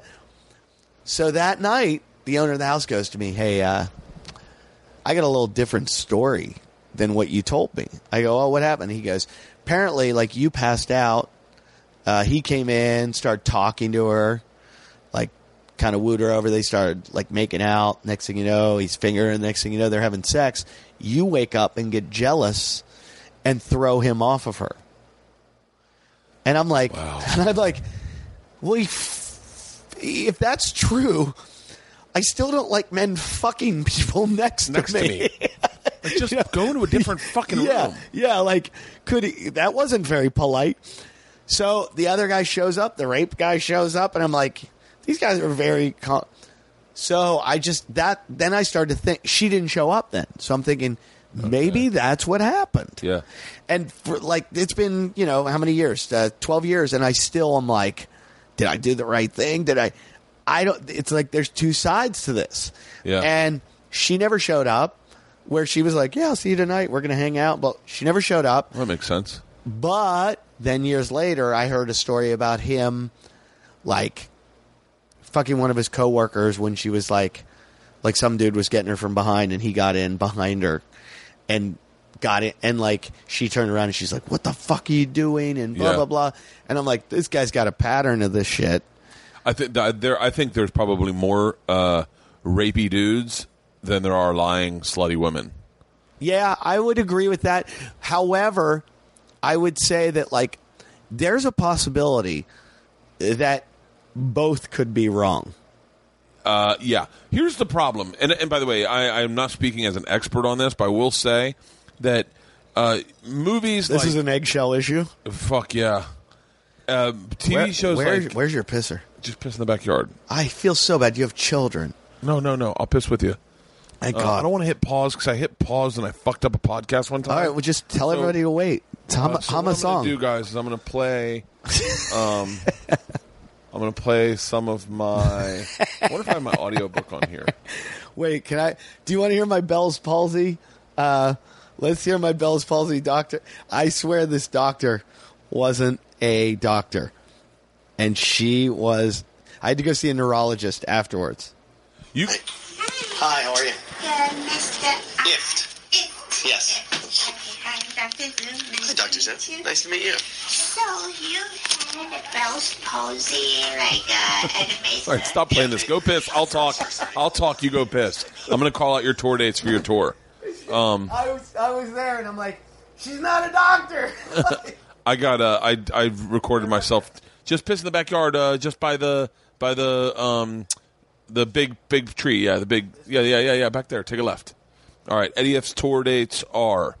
I'm releasing this next week, so you will only see him in Boise, Idaho at the Olympic on the 26th. Salt Lake City, Utah at Wise Guys Comedy Club on the 27th. Fucking love that club. God damn, I love that club. It says all day. What's all day mean? I'll ask him about that when he comes back. Denver, Colorado on the 28th at the Learmar Lounge. Lincoln, Nebraska at the Vega on the 29th. St. Paul's Turf Club on the 31st of July. Lincoln Hall, Chicago. I know what he's getting paid on that one because I had an offer there. On the 1st of August, Madison, Wisconsin, Comedy Club on State. I've always wanted to go to that club, but I could never really work it out. On the 3rd of August, Dubuque, Iowa at Q Casino. August 4th, Iowa City at the Mill. August 4th, Las Vegas at Brad Garrett's Comedy Club. August 14th, Las Vegas, Brad Garrett's Comedy Club. August 15th, Las Vegas. You're doing the weekend, I guess, at Brad Garrett's Comedy Club up until the 20th. Hey, what does it mean when you say all day? What's all day on these? It's called my web designer's lazy. Oh, okay. But our show is a tailgate party. Yeah. Then we do stand-up. Then we retire to the bus where we do the podcast. Yeah. And the fans can sit outside because we've got screens and it would be really cool speakers. if one side of your bus opened up. I would like that too, but and I thought about that. Next time, but yeah. no, but we've got TVs all over with speakers. Oh yeah, outdoor speakers, so it plays to the outside. So you just sit. We got chairs and everything for everyone. Oh, that's great. Yeah, back to that thing. Off this dumb rape talk.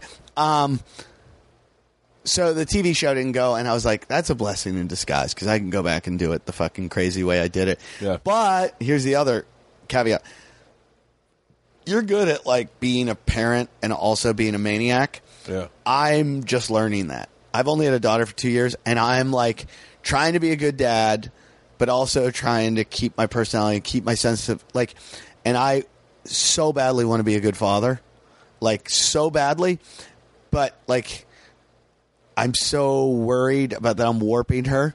And, like, my wife let her come into my show one night in Australia, and I'm on stage. And I'm like, so I go, let her just see it and then take her out in a few minutes. I'm on stage, and I hear Izzy go, Dad! Dad! And I'm like, get her out of here. And she just walks up the stage. She goes, what you doing? What you doing? And I was like, last night, we ran into, I'm good friends with Arj Barker. Arj's friend from high school I met in Australia, and he's the drummer of Third Eye Blind. My wife runs into him in the hotel at Lake Tahoe. He's like, hey, we're having a concert. Why don't you come by? And she's like, I got my daughter. My wife takes my 2.5-year-old to fucking Third Eye Blind. Put earplugs in her and everything. But it's just too much to expose a kid to. No. The thing it's not too much to expose a kid to. It's just like, look, I'm not a really good parent, I don't think. But like when we got Priscilla... We got her. When the dog. The dog, I thought your daughter's named Priscilla, and I'm like, did you buy her? When we got Priscilla, my wife wanted to expose her to as much shit as possible so she could be a very well-rounded dog.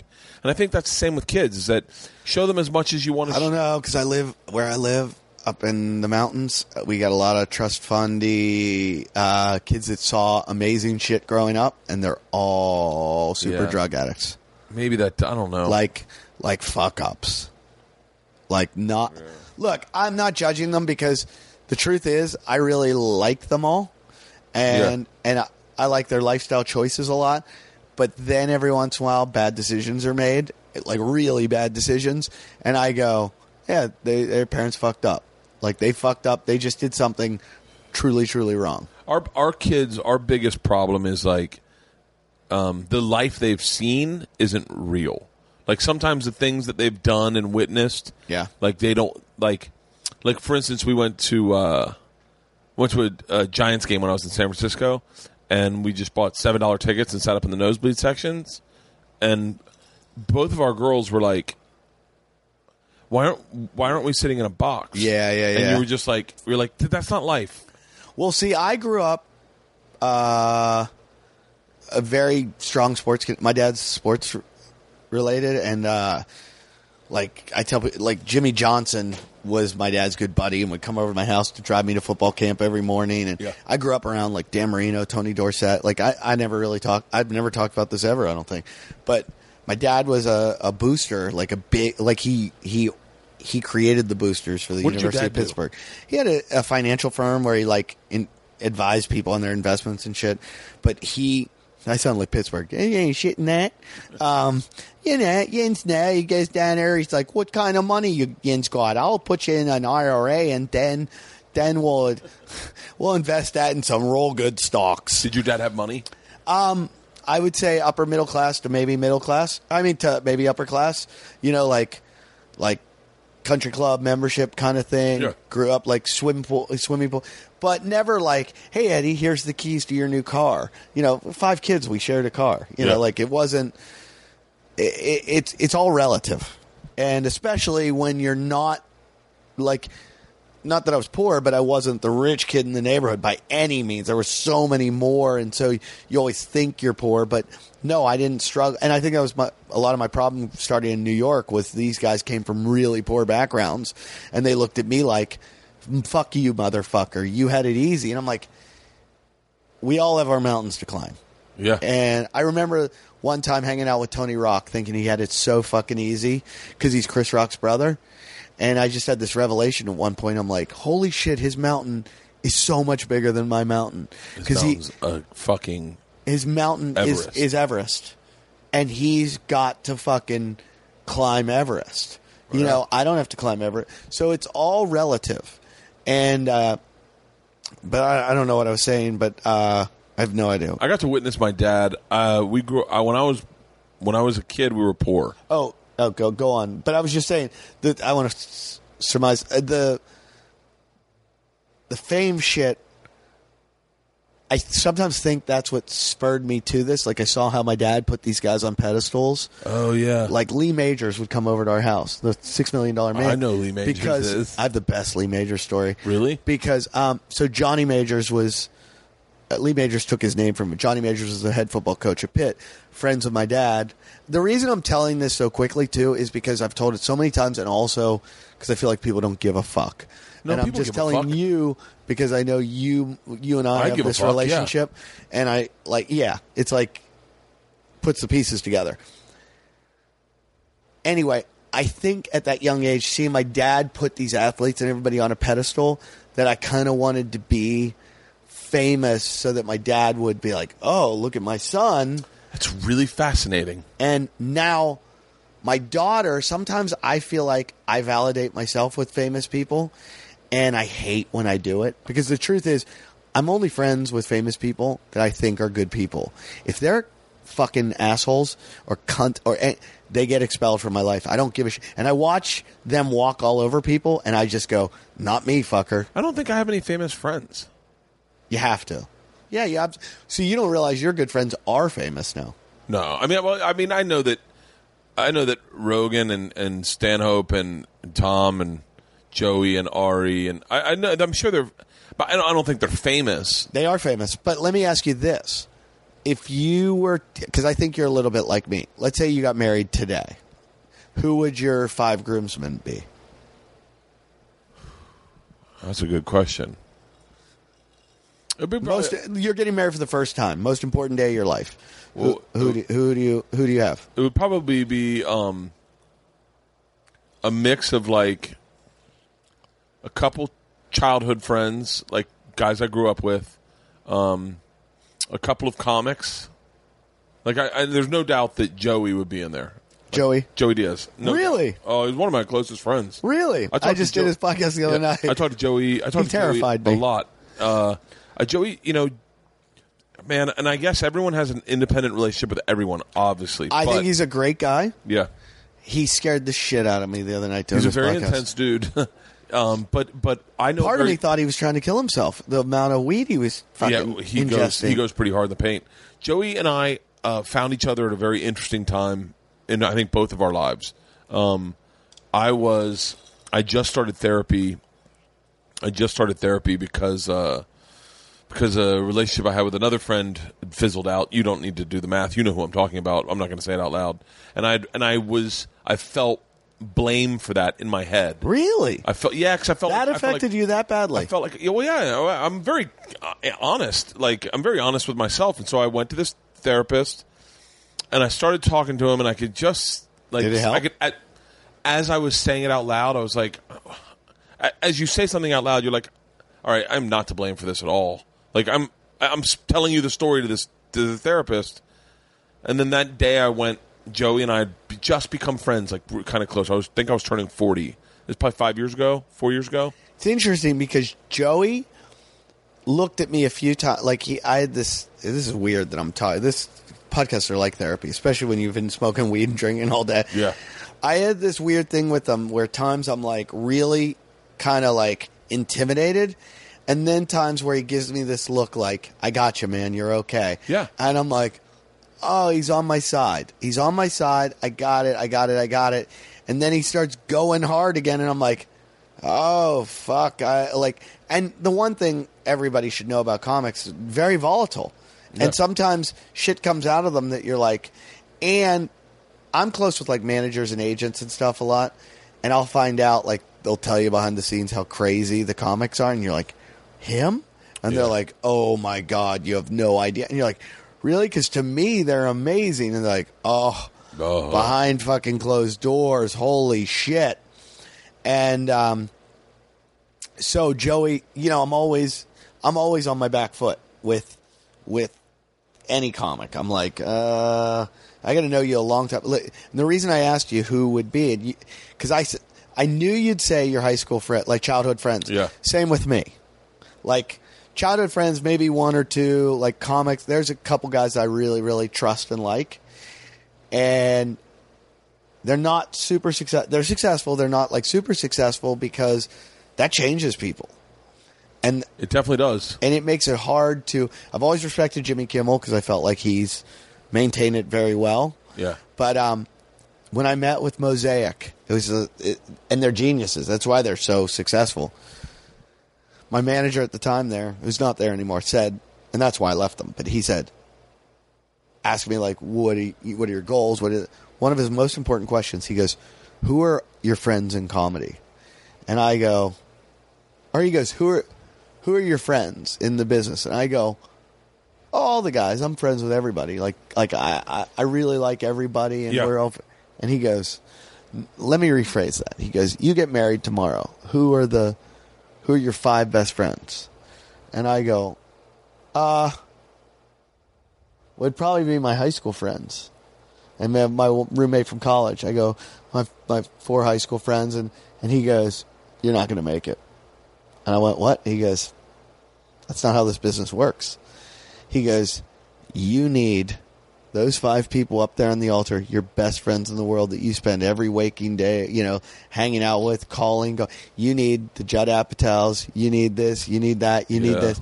And he goes, those are the guys that are going to pull you through. He goes, because there's safety in numbers. And I was like, and I didn't follow his advice, but I see how it works. I think there's merit to that advice, but but I'm not a very open person. As friendly as I am to everyone, it's very hard. I'll tell you just 2 examples of the reason why I'm friends with these people. Because I think me and you met when I was young enough where I was still wanting to make friends. And then at a certain point, stuff went down and I was like, I think I'm done with friends. No more friends. And I was like, I don't need any more friends. They don't work out right for me. It's just, I'm too vulnerable. I'm too open. I'm too honest. I love friends. I love good friends. And the first thing that changed was Rogan at the Ice House. We were doing the Death Squad Chronicles or Ice House Chronicles, and I don't know what I did or what I said or what I did something and I left or whatever. I was very shut off at the time. Rogan came out and he had 2 shots of Jack, and we were both pretty high, and I was getting ready to go on stage, and he gave me a shot and he said, "Hey, you're a really great guy." I was like, "Thanks." And he goes, "You don't have to have shitty friends." And I said, "Wow." I said, "Really?" He goes, "Yeah, we all really like you, man. Like, if you're open to it, we all want to be your friend." I don't know what I was doing, man. I don't know. Who are you friends with? But don't say the names. Yeah, well, Yeah. But so he was like, "Hey, man, like, just let us be your friend." And I was like, "Okay." And he goes, "We love you, man. Like, just like you don't need to say that." I'm not getting emotional telling you this, but like, I remember being in a really low spot. This is the same time I quit drinking and I started trying to lose weight, and I started going to therapy. And then Joey called one day and he goes, "Dog," out of nowhere, "Dog, let's get coffee at Maria C." I go, "Okay." So I go to therapy. I get done therapy. I come over, and Joey just says to me, "What was your day like?" I said, "I went to therapy." And he goes, "What? No one goes to therapy that has me as a friend. I'm fucking here for you." By the way, we knew each other good enough to giggle, and we like. I feel, but you know what? Like, and I agree with what he says, and people say I'm fucking arrogant. I feel the same way. Like, if I got a friend, don't go to therapy. I won't judge you. I'll fucking help you. There's nothing I love more than getting my friend on track. I was talking to Segura so much on the phone at the time that I could hear in his voice he couldn't listen to me anymore. Oh, that's my wife with me. He was just like, "Bert, I love you," but my wife is like that with Joey me. Diaz and I had coffee every single morning of the month for 1 month. I remember you telling me every single you're like, "Oh, I live over morning here and he lives here and we go to and I was like, "Well, you two are a weird dude." He's two to have. You know, when we do sets at the store together, it's unspoken. He just calls me, "Pick you up at 8." Oh, that's awesome. And he swings by, picks me up, drives me home. Dude, when he was getting ready for his special, he would just be like, "I got us 3 spots tonight." I wasn't even calling in avails. Joey was calling in avails for me. You know what I wish more of? Because I've got a couple good friends. I don't know if you don't know Joe Prano. Do you know Lachlan Patterson? I know Lachlan, yeah. Funniest fucking guy in the world. Very funny. Canadian, right? Yeah, Canadian. Very fucking funny. So fucking funny and so good looking. That fucking very funny. And everyone's kind of against him because he's like that good looking, really funny guy. I surf with these guys. We're like really good friends. But here's the thing I don't understand. Comics need to help comics more. Like Godfrey, one of my best buddies in New York, hung out with him all the time. Swear by the guy. Think he's one of the most talented guys I've ever seen in my life. And I've said this to his face, so I don't want, if anyone would say this, fuck you, you're not telling him anything I haven't told him. He's unbelievable. Like, that no one can destroy like Godfrey. One of my favorite things is when a club says, "We're having Godfrey in for the first time. Do you know him?" And I went, "You're about to have your new favorite comic." Yeah. But he's one of those guys, and I'm like one of those guys. I wish my friends would do this to me. He needs to be edited. Like, he's got an act that there's like all this amazing shit, and there's some weak points, bad things that he does that you're like, let's just clean that out. Bad habits. Let's just clean that out. We all have them. Yeah, of course. Let's clean that out, and let's just make you be the fucking star that you are. Dude, I'll tell you the best guy for that ever is a guy named Shane Torres. Do you know Shane? No. Shane Torres is, first of all, funny as shit. And by the way, as littered with bad habits as any of us, like he's a great comic. Great, like, I'm not saying that he's so amazing that he doesn't have these either, but he's really good at being honest with you. Okay, so saying that, we're gonna go off on some weird thing. So I hang around the surfing world a lot. There are some pro surfers that kind of don't on the world tour. There's like 32 surfers or whatever it is. I forget the number. And then you fall off, you get back on. It's like the best job in the world. But I go on these tangents. I gotta stop. I'm so fucked up. Some of these guys that are on the fringe of like being, they end up just going, I'm going pro, or I'm gonna help the pro, and they become the coach, and they travel with the number 1 guy, the number 2 guy, the number 3 guy. Have like a coach with them who rips, like is like a top pro surfer. And I think about that with us all the time. Like if I devoted 6 months to like someone like Godfrey's career, where I go, dude, I'm putting 6 months in where I'm putting my career on hiatus, and I'm going to work on your act. I will direct your one-man show. We will make the greatest hour anyone's ever seen. Yeah. And I want you to get where you are, because stop fucking running into walls. Like, stop. Like, you're here when you could be the biggest thing in the world. So what about this argument? Because Leanne said this to me the other day. Leanne? My wife. Oh, your wife. I was thinking. So I had her watch me in San Francisco. I said, tell me what is lazy. By the way, Leanne is a cunt. Hardcore. A cunt. I'm married to one, too. I mean, everyone always knows and gets it, but, like, she is a brutal fucking person. Same. I got the same wife. And so I remember the first play I ever did, I got done. We were just dating, maybe like 3 months. And I said, "What did you think?" You did a play? Yeah, I did a play. It was by the way, can I tell you? By the way, this was I would, if I could, option this into a fucking movie because it was so fucking funny. It was a play about 4 guys who graduate college and move to Cape Canaveral to throw shuttle launch parties. It sounds like an amazing idea. and right at the time where they stop having shuttle launches because of the recession, and so there's no shuttle launches for like 4 years. And so they all decide to move. Who wrote this? This guy Lex. It was Lex Hrabe, Hrabe. Now he's like a children's author. Well, like he's a genius. So they, dude, it is the fun. It was the funniest. Hold on, it gets even better, Eddie. They moved to Cape Canaveral for the 4 years. There's no shuttle launches, so they never get to have a shuttle launch party.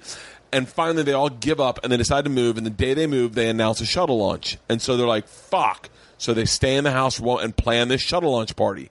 And one of the guys gets so excited, he breaks into Nassau, does something to the shuttle, and it explodes. And so for their shuttle launch party, the shuttle explodes. Eddie, the first play was on a Thursday. That was the first play that we were about to do, and that morning the shuttle exploded. Oh, my God.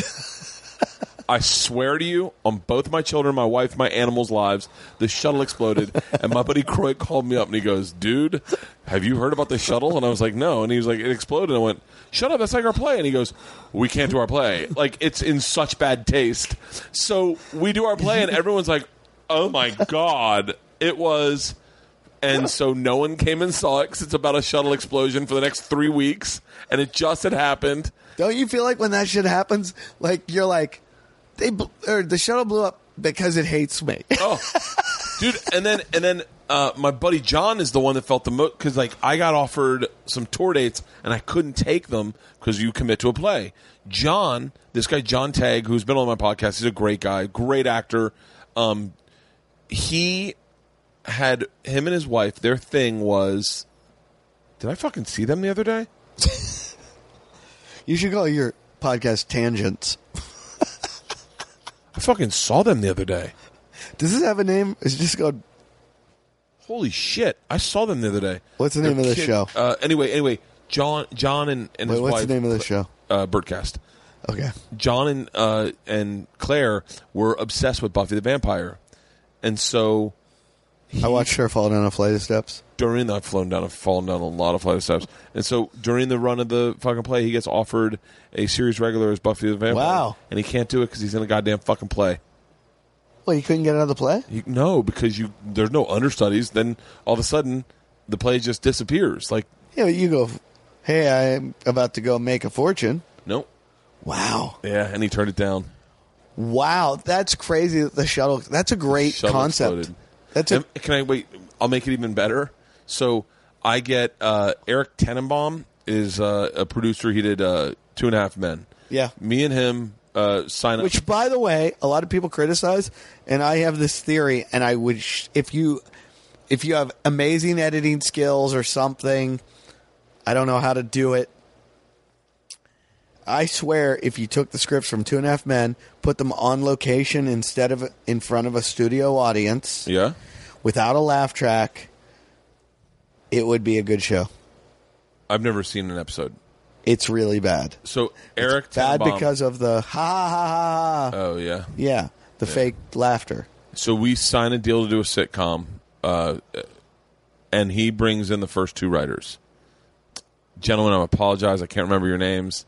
Wow. He brings in the first 2 writers, and I said, "It's really nice to meet you guys." And they're like, "You're going to find this really fucking fascinating." I said, "What?" And they said, "We're friends with Lex." I said, "Really?" The guy who And wrote they the play. The guy who wrote the play. They said, "You and Croy played us in the play." And we're like, "What?" And So they're they like, really did that. he goes, "No." He goes, "We all lived together, and it was Lex had decided, but he used his friends as characters. He wrote his friends. So you played him, and I Croy played me." Wow. And I was like, "Shut the fuck up!" So they wrote my sitcom. Wow. It didn't go anywhere. I've been that story. A million times. And when you tell a story, Yeah. and I like your story, I'm always thinking of what's my next story. Me too. And what I do is I usually go, I have something that relates to your story. And I Yes. feel that's conversational. Like, that's how you keep it going. That's how you volley back and forth. So many people call me a one-upper. My wife calls me a one-upper. But my wife calls me a one-upper because we go to, like, parties, and someone will be like, "Oh, my God, I went skydiving." And then in my head, I'm like, all right, next, cue up the story of skydiving with Rachel Ray. Yeah. That's coming up next, everybody. Ladies and gentlemen, Okay. as they're finishing their story So- here, ladies and so- gentlemen, please introduce your next comedian. So I feel the same exact way. And I like guys like you or guys like whatever, like if I'm out with a bunch of hockey players, I have fight stories, and I know they're going to trump my hockey. Let's go, I motherfuckers. want to hear a good story. Me too. More than tell And- a good story. And I do a podcast called Wadcast Podcast about CrossFit. Yeah. And all the fans all call me a one-upper and this and that. And I'm like, sorry, you're boring. Sorry that I seek out interesting fucking people that do crazy shit. Yeah. And then I've got good stories about it because I'm sorry that I just can't go through life fucking washing dishes and watching Netflix. I look for interesting fucking crazy fucking shit. That's what I do. And they're like, "Oh, you always have to one up everybody." I'm like, "No, I want to keep the conversation going." It's like Yeah, it's like sparring. I don't know how to do. Like, I'm not. My biggest critique is I interrupt people. I've been doing it a lot to you, but I do it to friends. No, but I don't mind. I do it to friends because that's how friends talk. Like, Yeah. you know, like shut up, your stories go nowhere. I can top that. Yeah, like Bobby Kelly. Bobby Kelly and I did a podcast, and it got a ton of downloads. But everyone was like, "Hey, man, shut the fuck up and let him talk." I go, and part of me goes, "Yeah, but I know Bobby. I know what he's going to say next. You don't want to hear it." Like, Yeah. Like, I love because Bobby. sometimes Like, we as people are going off, like you and I have a shorthand where I'm going off on something I don't even want to talk about. So if you stop me, Yeah. I'm like, "Thanks, Bert. Thanks for stopping me telling a boring fucking story I didn't want to tell." they're meeting you for the first time. I've known you for 20 years. True. So, like, and there's how many fucking nights did we close down the room? Oh! Do you remember Rick Newman's club, the Catch a Rising Star in New Yeah, York? yeah. Where craziest fucking, like, it was like they were trying to run it out of business. I think they were at one point. They were like, "Hey, everybody, go behind the bar and take whatever bottle you want and go Yeah. downstairs and drink it. Have sex with our waitresses." Like, that's what they were doing. The other night, Our manager has Coke. Keep pushing him. Yeah, that's where I met you. They're Yeah. like, I hear this guy at the end of the bar going, "Would somebody get me a fucking drink?" And I'm like, "Who's this cocky fucking asshole?" And Kevin Brennan goes to me, "Yeah, it's some guy from Rolling Stone." You know, I'll never forget that.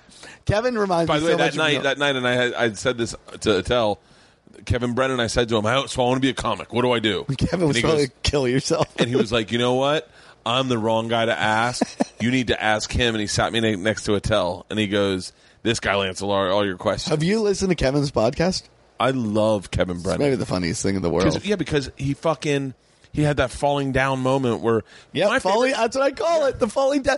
I always say that. I say, I love men at the point where they give up and they're like, "Fuck." And I told Kevin this. I go, "Kevin," I go, "Name it Burning Bridges." He won't Yeah. give me credit for that. I go, "Fucking just go." Because in my head, there's been so many times where I'm just like, I can't believe how much rejection, not just rejection, but I don't mind polite rejection. I love when a guy goes, "Hey man, I'd love to have you at our club. I just know you won't sell, or you're not our type of thing." And I'm like, "I got you, man. I understand." But the guy that doesn't return the call, or the network that says they watched your tape and they didn't. It's like, just be honest. I respect honesty. Yeah. But you are being a piece of shit because you think it's like breaking up with a chick but not telling her why and then trying to go back. Every single one of my breakups. Yeah, well, you're a pussy. Yeah. No, I've done the same thing. I've done one the same chick. thing. Her name was Rachel, and I took her out to dinner, and I said, I went to yoga class with Croy. We went to yoga class. My buddy Croy went to yoga class, and then at the very end, in child's pose, whatever, the guy says, while you sit here exhausted, covered in sweat, what's one thing that makes you unhappy? And I went, this chick Rachel.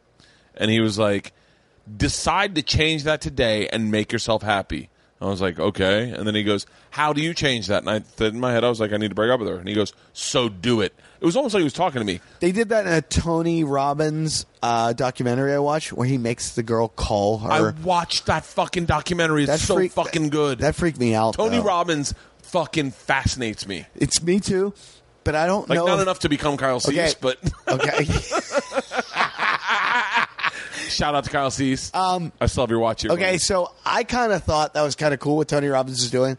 I'm really good friends with, I don't know if I should say this, a friend of mine. Say it. Mariel Hemingway.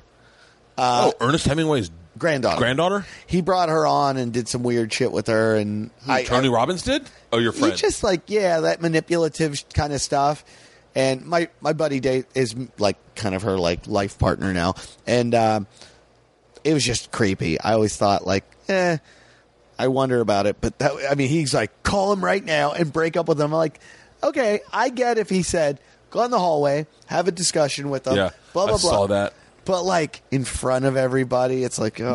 No, but the one thing that does make a ton of, by the way, I want to get back to Kevin Brennan, but the one thing that did make a ton of sense to me is you can change the thing you don't like right now. That's a lot of problem with the alcoholics is they don't think they can change it right now. It's one of the funnest things I like about drinking is when I go, I'm taking a week off. And I take a week off and then I go, I'm going back on. I love impulse. Back to Kevin Brennan. So funniest. One of the funniest people in the world. No one appreciates it. Oh, by the way, his show's called Misery Loves Company, and if you're not listening to it, you're not in the podcast world. And by the way, shout out to Neil Brennan, because I love Neil, and I know Kevin doesn't love Neil. We're on video, Eddie. Did you get Bell's palsy again? No, I'll say it. Neil and I have like been very combative since I've known him. And I'm not afraid to say I've been drinking a lot. Neil's not a very nice person. Or maybe Neil is just like Kevin. And I love Kevin because maybe Kevin loves me and I find Kevin funny. Yeah. But Neil has been very honest with me. And the things he says are not nice to me. So I kind of respect him for that. Because maybe I'm just not, Neil's thing. And he just does not respect me, doesn't like me, doesn't find me funny. And so I actually weirdly respect Neil for that. I have more respect for Neil after watching Three Mics. I mean, I've always liked. I didn't watch it, so I can't judge it. I've always liked. Oh, it's great. It's fantastic. I understand. I'm a guy who did an hour special with his shirt off. I understand the gimmick part that you need to stand out from the crowd. Yeah. I get it. I totally get it. If you're a white male, you better, better get a leg amputated if you want to stand out. I'm not. That's not Literally. a joke. That's not a joke. My agent just said to me, I was like, I don't know about doing my special with my shirt off. He goes, are you out of your fucking mind? Yeah. He was like, dude, not the only reason, but like, there's a ton of white guys. You're the white guy with his shirt off. I think it was genius. Ali Wong, I think, is one of the funniest girls in the world. I love Ali. I remember I saw her in San Francisco years ago, and I'll be honest, I was like, this girl sucks, and there was a little bit of hype on her. And then cut to like 4 years later, I see her in L.A., and she was on a show with me, and I was like doubled over laughing. Ali Wong is phenomenal. And then she did her show, pregnant, and the second it came on, I saw she was pregnant. I go, you fucking genius. Because that baby cobra picture of her leaning over with her finger pointed out or something and that big belly, I was like, that's fuck. I mean, I don't think I thought in as much to taking I definitely thought into taking my shirt off. I thought to myself, this is the way I thought. I don't blame anyone for anything. When I got Bell's palsy, I was like, I might have a hook. I am the guy that can't say P's and F's. When I got ready to do my special, I said to Gary Garfinkel, I said, I'm performing my shirt off, and he was like, yeah, I do, and I was like, I'm gonna. How long into the show do you go shirt off? The first thing I do is take my shirt off. I walk out, I take my shirt off. I walked out, and they were like, "Why are you even wearing a shirt?" And I was like, "It's a marshmallow shirt. I'm trying to sell them on the road." I'm not comparing you to a guy. I just think you'll appreciate. Yeah. There's a guy in England. So I lived from about 2001 till about 2005 or something. 2005. I lived in England on and off, and I got to know kind of the whole scene over there, like the working comics around the club scene. There's a guy named Ian Cognito. That's his name, Ian Cognito. Incognito. Yeah. Ian. And he was like an Andy Kaufman-esque type guy. And one of his, like every night it was different. One of the things he'd do, he'd go on stage and he'd take a hammer and a nail out of his pocket and just nail it into the wall and then take his coat off and hang it on the nail. And clubs would be like, stop it. And one club, they said he built a shelf. That's great. So very Andy Kaufman-esque, which I really appreciate. Yeah. I'm working with him one night, Jesters, Valentine's Day. I'll never forget, after 9/11, and it was 2002. He goes on stage, and he just walks on stage with a pint of beer, and he's like, hello, in the British, like, hello, how are you? Yeah. And then he just takes the beer and just pours it on his chest, and he goes, now that we've got that out of the way, like that's TJ Miller's hour special. So he's like, I'm a fucking, and then he's brilliant. He does crazy shit. I bombed before him, So he asked for another beer. He's, could somebody get me another fucking pint? I'm like, the waitress is taking it like, oh my God. I go, give it to me. He made a joke about how in my act I said a joke about 9/11, and he goes, "Oh, by the way, Mr. American, it's 11/9 where we're from," and I go, "Oh, or he goes, it's 11/9." Yeah, and I went, "Oh, because they, if you're listening in America and Britain and Australia, they switch the month and year." So I go, "Give me the beer." So I walk up on stage, and I have the beer, and I'm standing there, and he looks at me. Like, and he's a comic. He looks at me like, do it. Like, do it. And I just fucking throw the beer right on him. And I go, yeah, it'd be 11/9 if it was your fucking country that got bombed. And the crowd, like, went with me. Yeah. Meanwhile, they had hated me my whole set. But they went with me on that. And, but, like, that guy is such a fucking amazing character. You've got something that's, like, it's not a gimmick. It's, like, whatever. I met Larry not met him, but I met him before, but I ran into Larry the Cable Guy this weekend. He's playing in a golf tournament. Oh, yeah. At Tahoe. Yeah.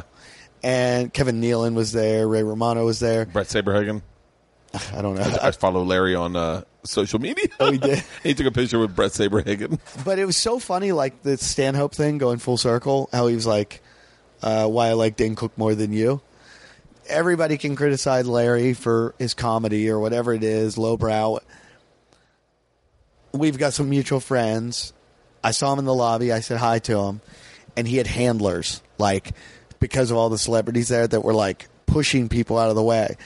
And he did everything he could to keep his handlers away from me.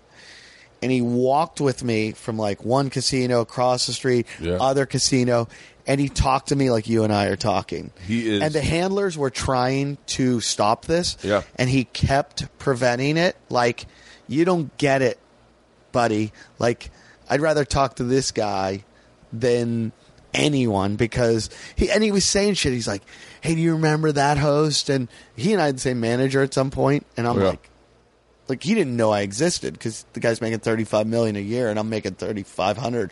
And I'm like, he's like, oh, do you remember this? And blah blah blah. And they were pulling him away. He was like, no, I'm in a comic conversation. Like, go away. Oh, when we were in Nashville, me, Ari, and Nate Bargatze went and watched Larry's hour. So we're like, only an arrogant comic would be like, oh, there's nothing to learn here. Like, yeah, there's something to learn. Like, there's a lot to learn. A guy's figured out how to make $35 million a year. I want to say it changed my touring, because I looked at it and I was like, and not to say, and I had this conversation, oddly enough, with one of my agents the other day, but like,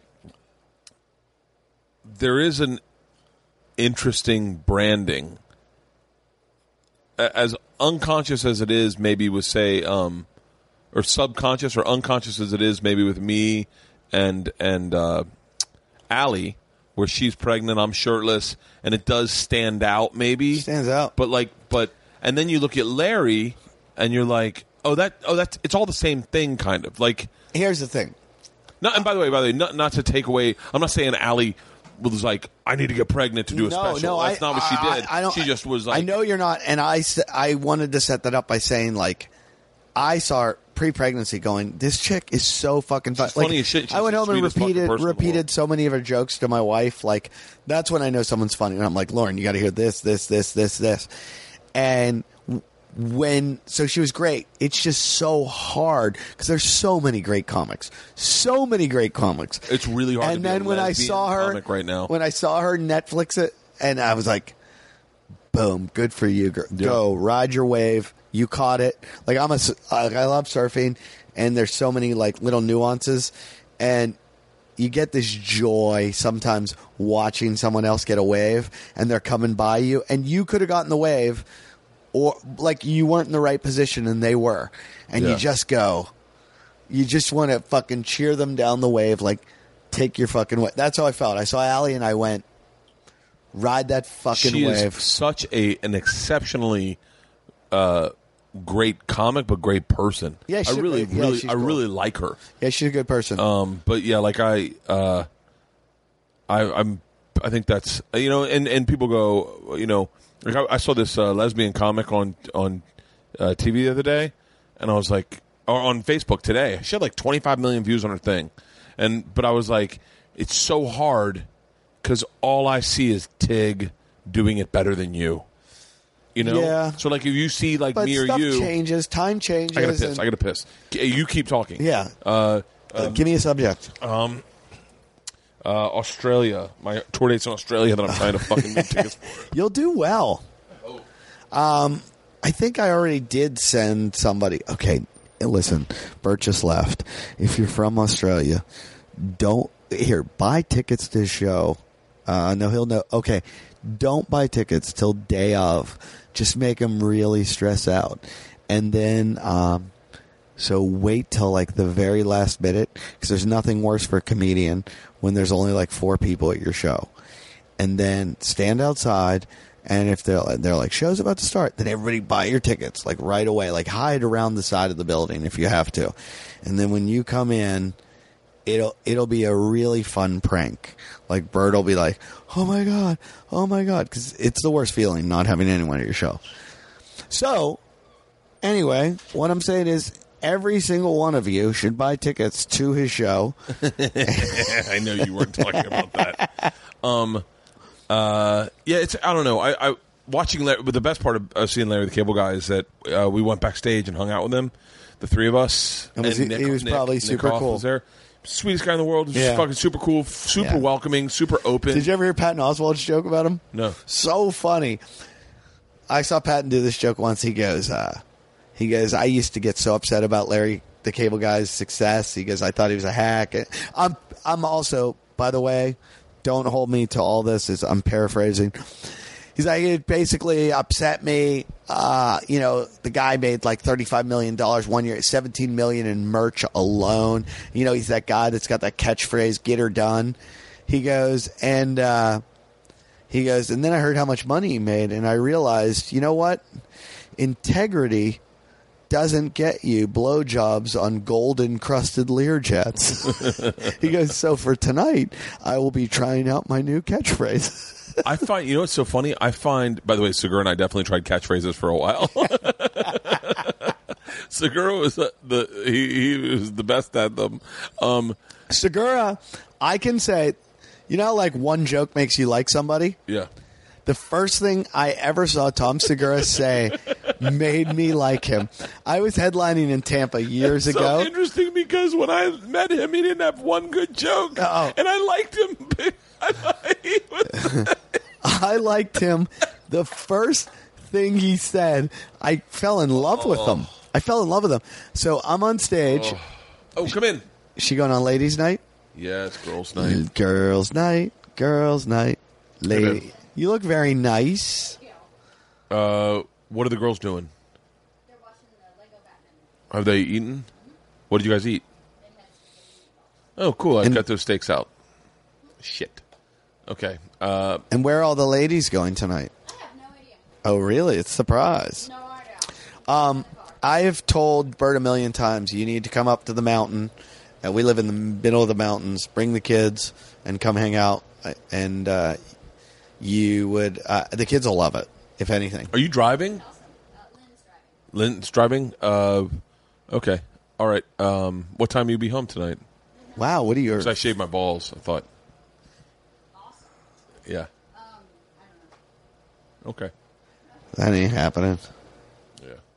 What? George just asked me, she said, what time are you coming home tonight? I don't know, maybe 11? She went, okay, Dad will put us to bed 5 minutes before that. Every time Dad babysits, he goes, okay, everybody in the bed, when he finds out you're on your way home. Busted. All right. Have a great time. Maybe earlier than that. If you guys need me to come out and meet up with you and have some cocktails, I will. Are you a girl? Then do I babysit? No, totally. Yeah, because I've only smoked pot and drank a half a bottle of tequila. So if you want me to babysit, I'm here for you. All right. Love you. Love you too. She looks good for 46. Jesus Christ, you can't... Yeah. What are you going to do? What were we just talking about? I have no fucking... Segura, yeah. the line he said. So I'm at the Tampa Improv, and they do one of those like, "Hey, you're not headlining Thursday." Because Rogan and Segura were in town. Yeah, I remember texting with Segura about you that night, and he was like, "You know Eddie Ifft, right?" And I was like, "Yeah." He was like, "Cool, he's here. You want to I hit have him up and let I him have know the that we're funniest coming?" picture of me, Segura, Eddie Bravo, and Joe Rogan from that night. Like going to a diner, and I remember Joe was famous then, and I'm like, "Why is this guy eating in Waffle House?" Because he was cool. I do understand Joe's very famous, but I think Joe is unmoved by it, and I think he's not oblivious to it, but he really, like, I remember one time saying to him that I was famous, and he was like, "Buddy, I'm not fucking famous. You're not fucking famous." Yeah, I think Joe's figured it out in every single way. Like, the more I listen to his show, I'm like, "Oh, jeez, this guy's just too fucking aware. He's got it all." Segura goes on stage, and I'm like, "Who's this fucking guy?" Like, he coughs like a real cough before he even speaks, and he goes, "Sorry, AIDS." Yeah. And when he said it, it was just like in this big theater, and he's opening for like a star, and he just goes, like he really did cough. Yeah. And it was like uncomfortable, like, "Oh, that's very professional." And he goes, so nonchalantly, he goes, "Sorry, AIDS."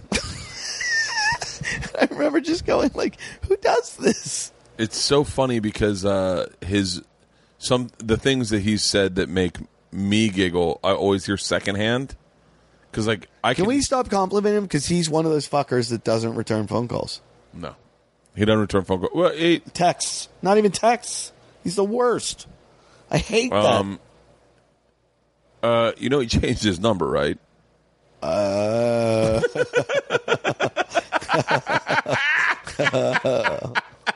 Sorry. Yeah, he got a new number. Sorry, Tom. Yeah.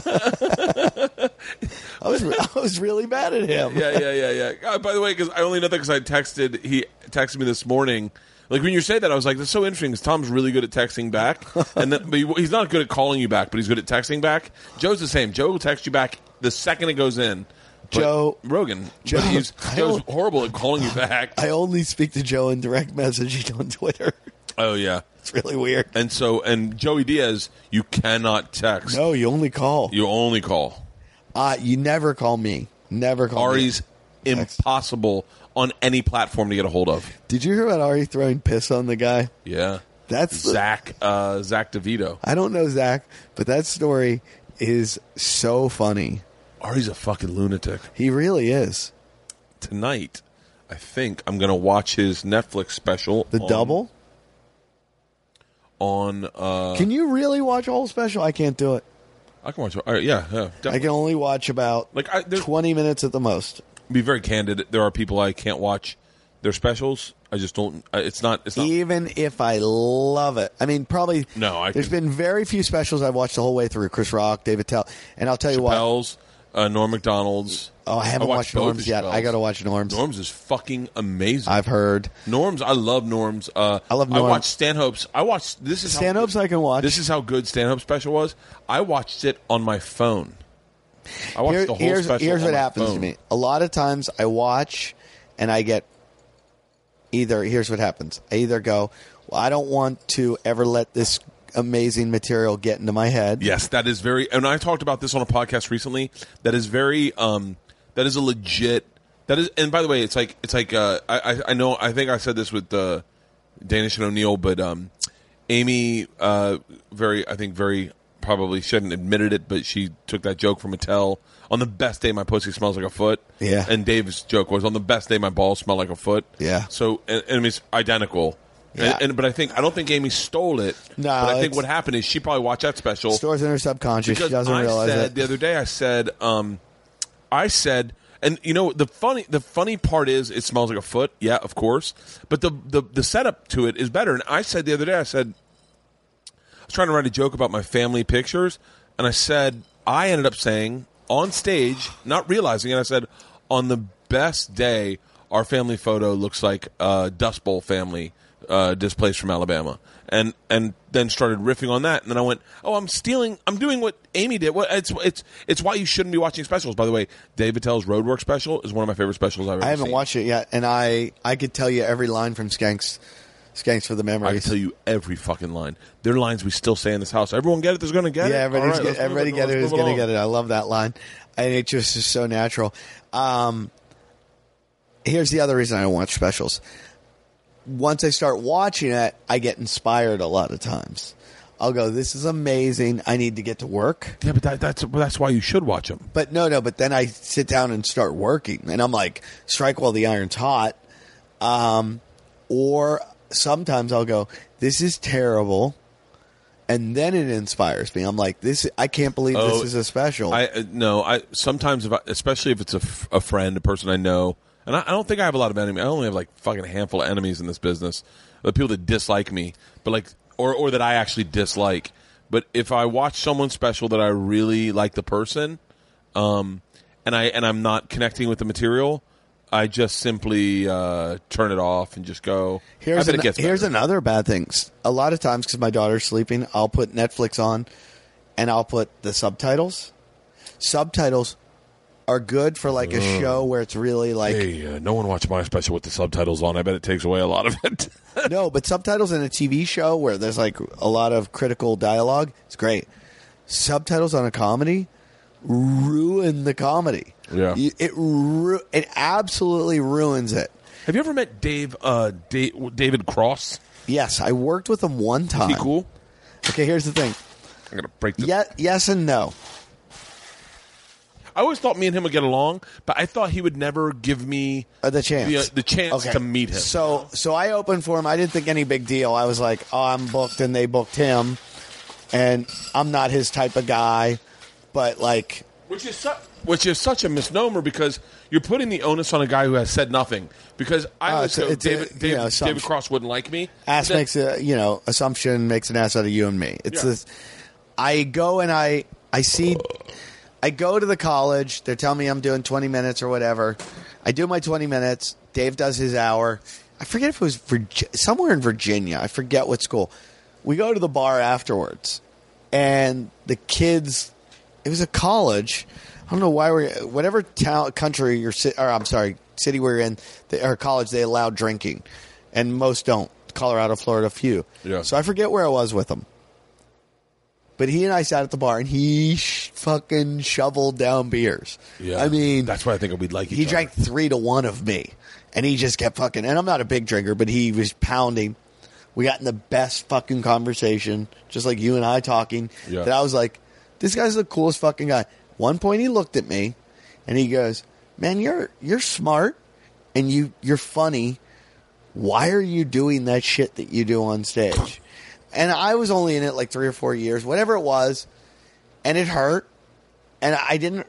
He said to me, like, "Look we're talking in-depthly about religion. We're talking about." He goes, "Yeah, get it up there, get it up." And he was being nice, and he was being like, "I needed that. I probably can't handle it or couldn't, but I needed it. I needed it more. Like, I want to do that to so many guys I know and just go, stop that joke, just that one, just throw it away, fucking trash it, never use it again. Or I wish we all did it to each other. Joe met a Reese one time. Do you remember Joe? I know Joe. I don't know Joe well. I know Joe. And I just heard him I just listened to him on a podcast. It was fucking amazing. He's a smart guy. He gets comedy. He's always gotten Was it really Marin? well. It must have been Marin. I don't know, but I said to Joe one time, he just would always just kind of, he'd be like, oh, God, why you don't? And I said, can you de-hack me? And he's like, yeah. And he went on a plane. We were flying to a club. He just went through my whole act. He was like, throw that out, don't do that, don't do that, don't do that. That's what Leanne said. Oh, by the way, going back to that, to finish up that Leanne Cobb's Comedy Club story, I have a joke that, about, Leanne is really bad at hand jobs, and, I wrote a joke about it, about a bad hand job she gave. They're all bad after a while because they don't care. Yeah, and she goes, I don't know, you're 44, you really telling hand job jokes? And I went, yeah, there's a line, because, the one awkward part is she was making eye contact with me while she was doing it. She was looking at me. I go, stop looking at me. You're staring at me like I work at the DMV and we skipped over your number. And I go, I like that line. And she goes, well, then fucking, that's the point of that joke, was so that you could get that line. Now get rid of the fucking joke and find a place to put that line in a good point. joke. It's a good point. And I was like, yeah. It's a good point. And when I used to be what I thought was a good writer, was I would put like things like that from jokes in a notebook and go, someday, somewhere, you're going to find the place to put that. It's going to fit so perfectly. Breaking the beaks off dolphins. I've had that a number of times other places. What I wrote a line about, it's like you walked in on me breaking the beaks off dolphins, and I like that line. I like that line. Hilarious. And I've put it in, like, I've tried to slide it in. I think that's the one growth I've had as a comic, is going, I do have good parts of hacky jokes. I need to get rid of the hack of it and take the good part. But the good part might be the part that makes it, sometimes the one line is what is the memorable part of it. Like, think about I always try to equate comedy to music, and sometimes, there will be like a hacky riff in a song, but then it gets to this, and it's like you had to build that up to get to that. So, I remember sitting down one time and writing, like, a joke I always loved was this joke I used to do about how much toner costs, printer ink, and that, like, people blame America for oil and how expensive oil is. But I'm like, printer ink, pound for pound, is way more expensive. It is? Yeah, it's way more expensive. Maple syrup. Yeah. Way more expensive. Oh, yeah, especially grade B. Dude. So, you're talking to a paleo guy. So anyway.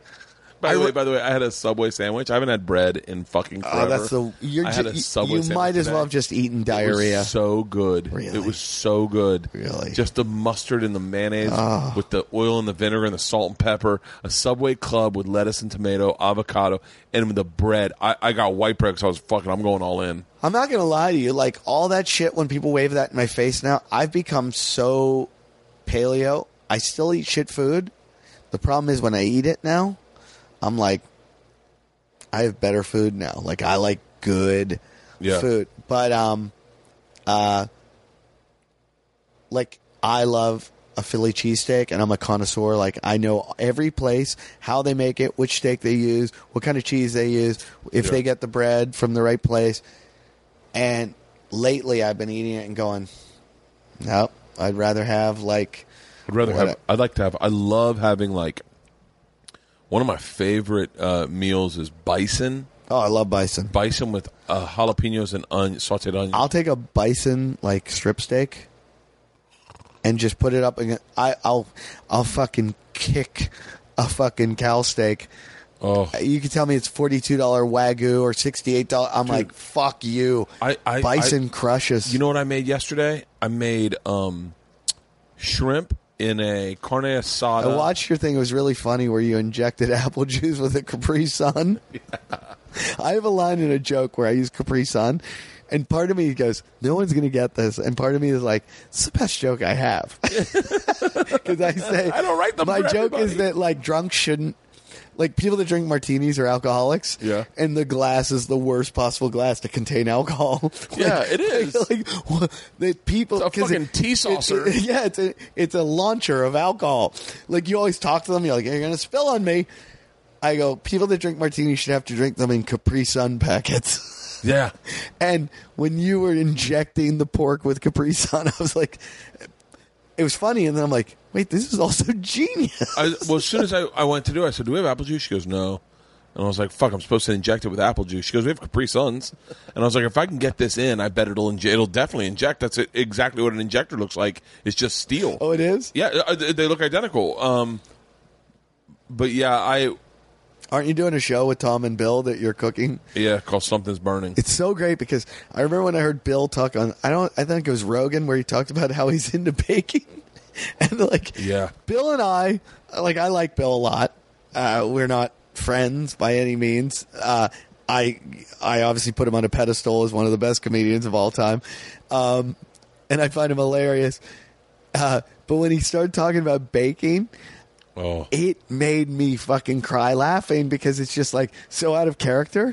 Dude, there's parts of Bill. By the way, Bill's.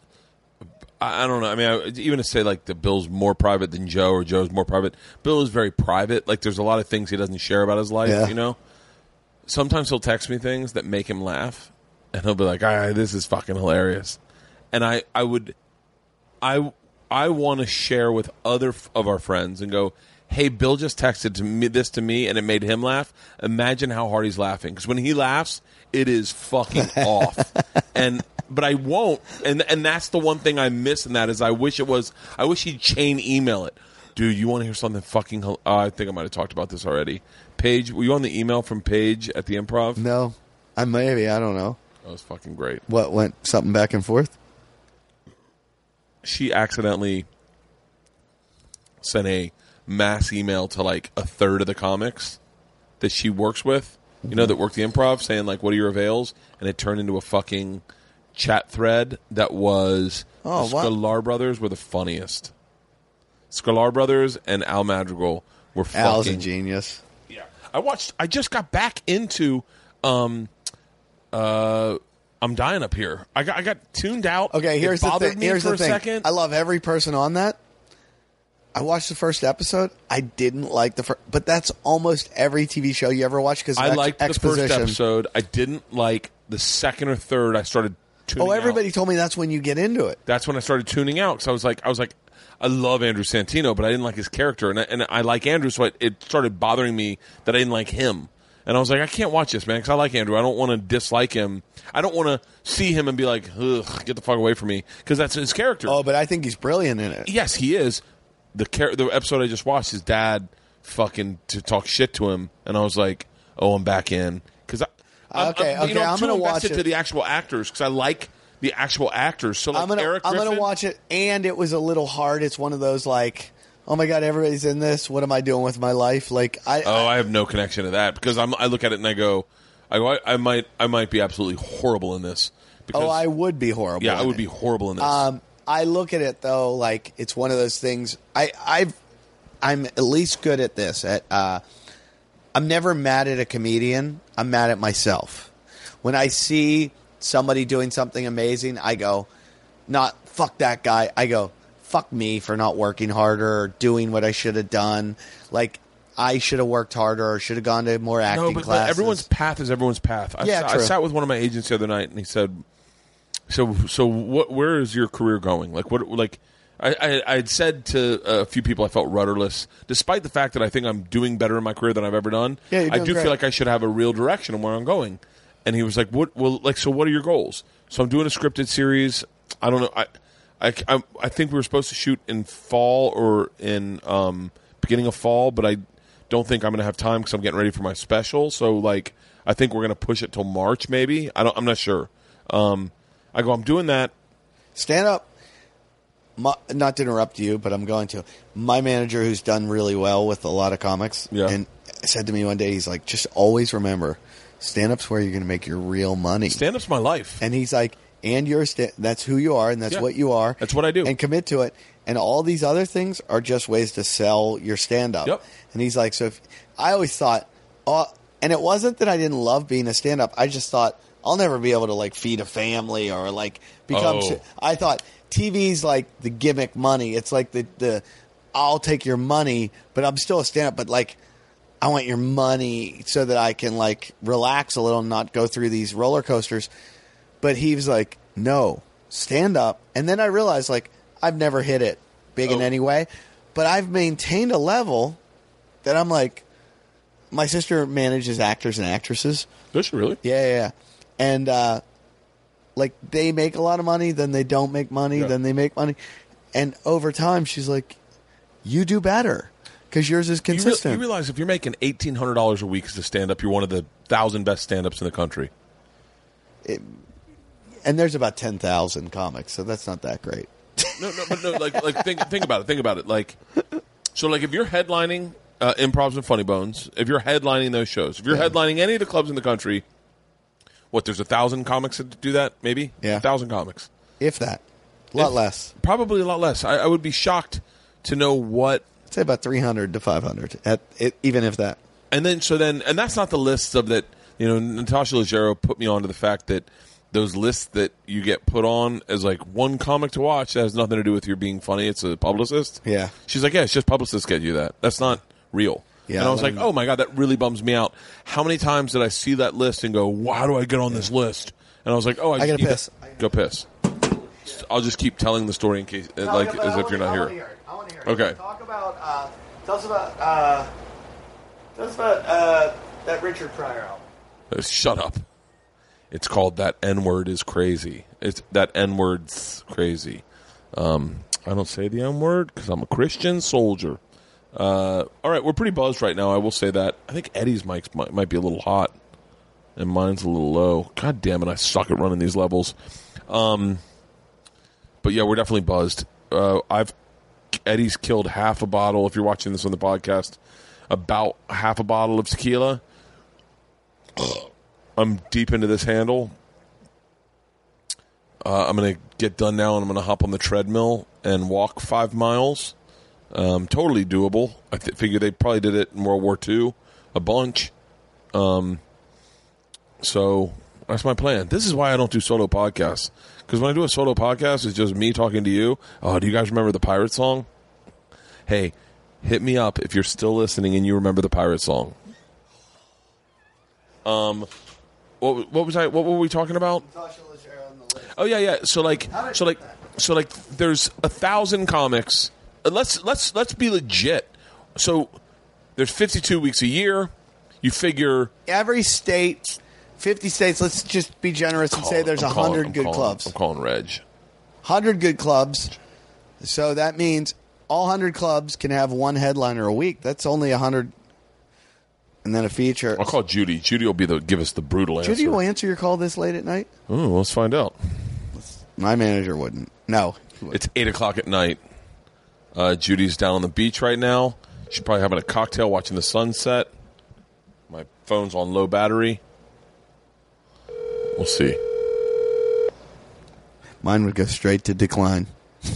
Well, it's ringing, so that's a good sign. Judy's a massive baker, like loves baking. Really? Fucking amazing baker. I make good paleo food. Really? Yeah, I'll bake you fucking chocolate cake that you'll be like, is this really paleo? And I'll be like, yeah, motherfucker. For real? Yeah, but it's going to be that expensive maple syrup. Hi, it's Judy. You've reached my cell phone. I can't. No, she's probably out with Steve. I should write a cookbook with my wife. People have written me and gone, how do I make that? Like I make these pancakes, and I'll write it, and I write it in my words, and it's like, first you fucking throw the banana and you mush it up like you want it to look like jizz. And then you're going to pour in, like a certain amount, and then you beat it anyway. Yeah. So my point is, in the business we're in, it's interesting. So let's just use 1,000 comics as the list, okay? Okay. So say there's 1,000 comics. What percentage of those comics do you think are making under $100,000 a year? Of the 1,000? Yeah. Half? I'm going to say I'm going to say over half. I'm going to say half. That's good. So what percentage of that comics do you think are making $1 million a year?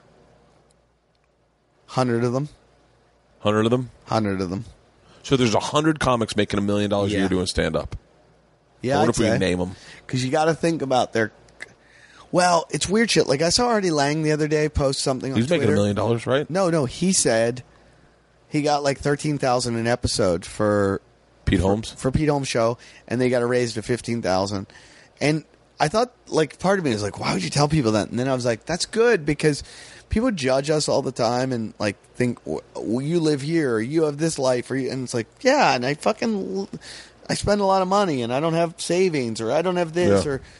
or so that's like 130,000, 150. They do 10 episodes of that show. Oh, on the podcast that is coming out tomorrow with Ari, Big J, and Tony, we all did a casino together.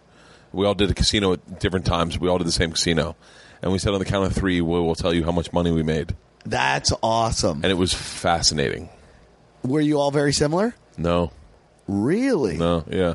That's dangerous that you guys did that. I'll bet your agents and managers were not happy with that. Well, we cleared it with the casino first. Like, I actually just did the casino, so in a weird way, it was no peril to me because I was doing it and then I was releasing it.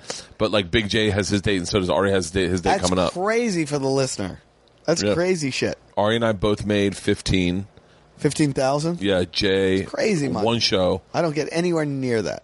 Jay, I think, made 7, and Tony made 3, I think, or 5. Tony. Hinchcliffe. Okay. And it was like, you know. I'm surprised Tony being like Joe's right-hand man. Well, no, it's I told Tony this, and there's no disrespect, but like, hey, listen, when I was Tony's age, to make $3,000 or $5,000 on a casino was a really great gig. Yeah. By the way, I wouldn't take the money right now, but like $5,000's nothing to be laughed at. No. In stand up, my quote when I would like just I want to say like a couple years ago was $6,000 at clubs, like $6,000 with bonuses. I want to say, I don't remember exactly, but like, and I was really proud to make that. Like, I'm not fucking around. Like, I remember going into Leanne and giving her my list of offers and being like, what do you think? 52 weeks, you know, or no, I think I was doing 40 weeks. And I was like, it's fucking legit money. That's good money. And she was really like, good money. Yeah, and with bonuses. So and they're paper in the rooms. So and not to like throw Stroop and Todd and Mitch and Aaron under the bus and tell everyone what my quote was, but like, look, it's out there. I've said it before, and then when the real key is not that part of your life where you're not making money because none of us are making money. None of us are making money. That's good money though. What's that? $6,000? Yeah, think about it. You're working. Say you work 40 weeks a year.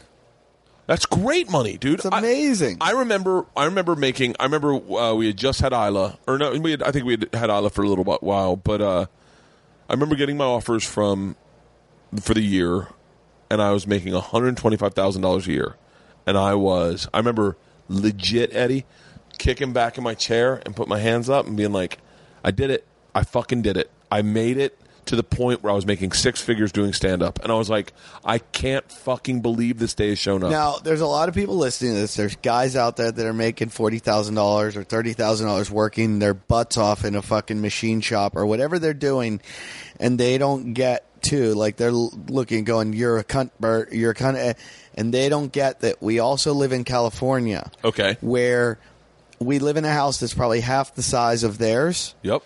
And we pay 3 times the mortgage that they pay. And as soon as we get that check, you immediately subtract 30% or whatever it is. For taxes, for agents, for lawyers, for managers. Beyond agents, add agents and managers, it's half. So you get a very small portion of that $125,000. You probably walk with 60. Yeah, if you're lucky, you're getting $60,000.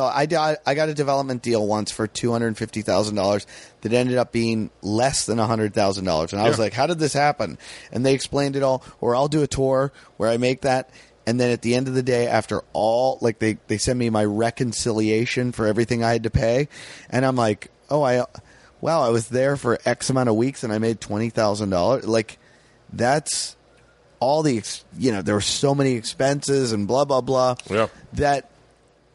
And people go, oh, quit your fucking bitching. You only work an hour a night. No, you don't. Oh. You work 24 hours a fucking day. I woke Every up this text that morning comes in, and started posting videos Yep. and pictures Yep. and approving artwork and then writing a and script. I'm not saying we're not digging ditches. By the way, and I will say this across the board, I absolutely love what I do. So it it never feels like work. You're right. And a friend of mine, my buddy Scott, on my podcast, the Wadcast podcast, said to me one day, because I show up a lot late, and I'm like, "Hey guys, I'll be there late, or I can't do this, or I can't." And he said to me one time, he's like, "You got to understand, Eddie. Everybody's life is tough. Everybody's like." And I got in that kind of mindset of like, I'm doing a lot more. I got to go on this TV show. I got to do this. I got to fly to here. You guys just, and he's like, everybody's life's important. It really hit me that I was like, I am such an arrogant fucking asshole. And have to remember that. And so I, maybe to a fault, look at everybody like, you know, every single guy, the guy holding this camera, the guy holding this, the boom mic, this guy doing this, that we're all equal.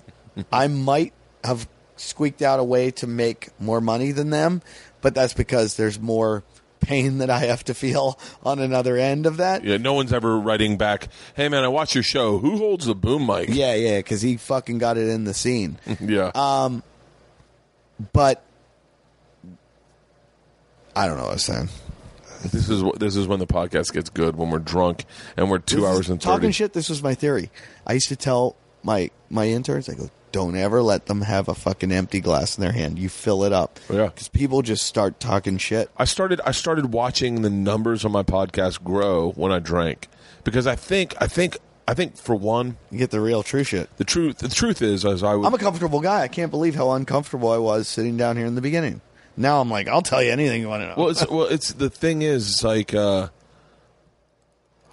definitely would rather not have gotten drunk tonight, because I want to hang out, I want to work out. I still have to work out tonight. Who's that? Is that your wife? Send it to voicemail. Custom message.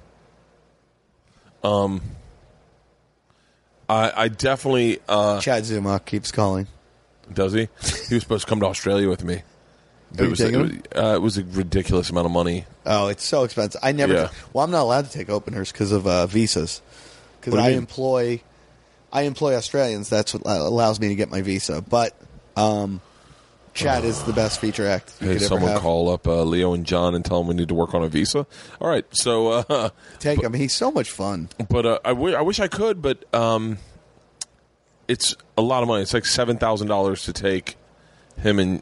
Put him in coach. It's $1,200. No, it's 7,000. No. The tour starts in Singapore, then goes Oh. Perth, Sydney, Melbourne, Sydney, Brisbane, home. Did you take a little vacation in Bali? No, You're no. right over there from Singapore. I know. My Go to wife. the 4 floors of whores in Singapore. Just 4 floors of 4 whores? floors of whores. I thought Singapore was super strict with laws. It is, but they have a place, the Orchard Towers. I do a big bit about it. The 4 floors of whores. Is that where Brody Stevens? 4 floors of whores. It's my favorite joke that I do on stage. 4 floors. There's 4 floors of whores. I wish my wife would be like, you can totally get a whore in Singapore. No, you should go. My mother-in-law was just there, and she called me. She's like, I'm in the 4 floors of whores. I'm trying to get you a T-shirt. What is it, a strip club? It's like a mall. It's a business offices, and at nighttime it turns into like all brothels. I know this is going to sound very anti my my personality, but I would really love to get a prostitute one time. I've had a couple prostitutes accidentally, where like I had them. You're like, hey, so it's good, and they're like, $150. I had them, and then I have one, and I've been telling everybody. I'm not afraid. Come at me. I have one Come at me, bro. that I think is like one of Trump's whores. For real? Well, was or is, or I know she knows him very well. Really? Yeah, and I know that she was a prostitute after I dated her. I don't know if she was before. Like, she told me, I dated her for years. Not years. New York, whatever. Yeah. You probably met her. She used to hang out with me. Then I went back and I was a man. Like, I was always trying to get laid. That was my thing. That's what I probably wasted so much effort and time there. I'm back in New York, and I just call her to hang out because she had told me I got her pregnant once, and I didn't want to ever fuck her. She was lying. So I call her to hang out. Shout out to all the bitches telling you guys are pregnant. Yeah, so I call her to hang out. Shout out just to like Diesel getting a Zamiro. drink. And she was beautiful. And I'm hanging out. I'm like, hey, I'm thinking about moving back to New York. I'm going to get a place. And she's like, you should come live with me. And I'm like, no fucking way. I'm not living with you. You know what we went through. And she's like, oh. And I was like, I'm not fucking. And she's always like in a studio. I'm like, I'm not sleeping in a fucking bed. I'm in a crash bed. Pat, she goes, I got an extra bedroom. I'm like, where'd you get this money? She goes, I got like 90 grand in the bank. I go, you got 90 grand in the bank? Where'd you get the money? She's like, I'm friends with this black model, and I was in an audition with her, and she's like, hey, you want to go to Miami for the weekend? These guys are going to pay us to go. And she's like, yeah, I'll go. And she's like, we're just going to party. And she's like, so we all fucked each other. And she's like, I got 25. And I think I told this story on Rogan. This might be one of the stories. People are like, you're a liar. She goes, I got 25 grand in my bank account. I'm like, I'll go. I'm like, I'll go. Yeah, fuck yeah. Yeah, 25 grand. So I'll make out with dudes for 25 grand. She goes, and so I've done it a bunch more. I got 90 grand. So I haven't talked to her in years. She hit me up on Facebook, like bitching about like some liberal rant I made, which I'm not even a liberal, but I did rant about anti-Trump or something. And I called her on the phone out of the blue. I go, what are you fucking, don't tell me you're a fucking Trump supporter like you. Because she's always having trouble with immigration trouble. Yeah. And I go, you know, he'll fucking throw you right out of the car. She goes, blah, blah, blah. And she's coming at me. And I'm like, I go, hold on. Always a hot chick. Always hanging out with rich dudes. I go, do you know Donald Trump? She goes, I know Donald very well.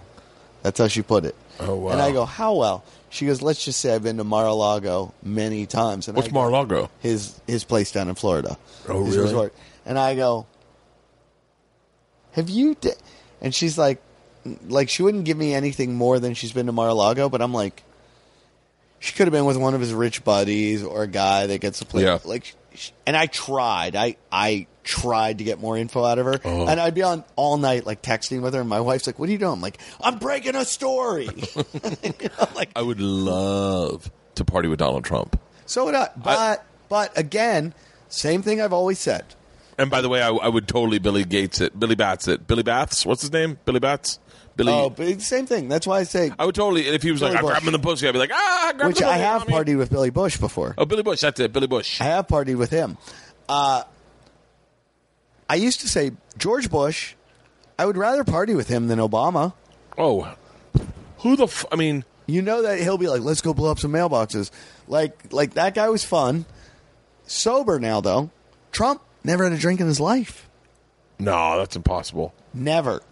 I have friends that in like the crazy millionaire circle, billionaire circle, say that Trump's done coke, and I'm like, that would have gotten out. That would have gotten out. So his brother died of alcoholism, and supposedly he never drank. How does that happen? I don't know, but I don't trust people that don't drink. I don't trust it. I used to say, first date, not drinking. I took a girl on a date one time. She didn't drink, and I was like, this is over. I can't imagine this is going to last. Can we? Talk about Can I ask racquetball the for question fucking- now that I've always wondered about Bert Kreischer? Sure. Okay. So most comics are either deliberate pussy hounds, or they play that fake Closet beta gay? male Oh. that they go, oh, you know, I'm a feminist, and that's just their angle. Yeah. You heard me, Moshe. Moshe. I'm joking.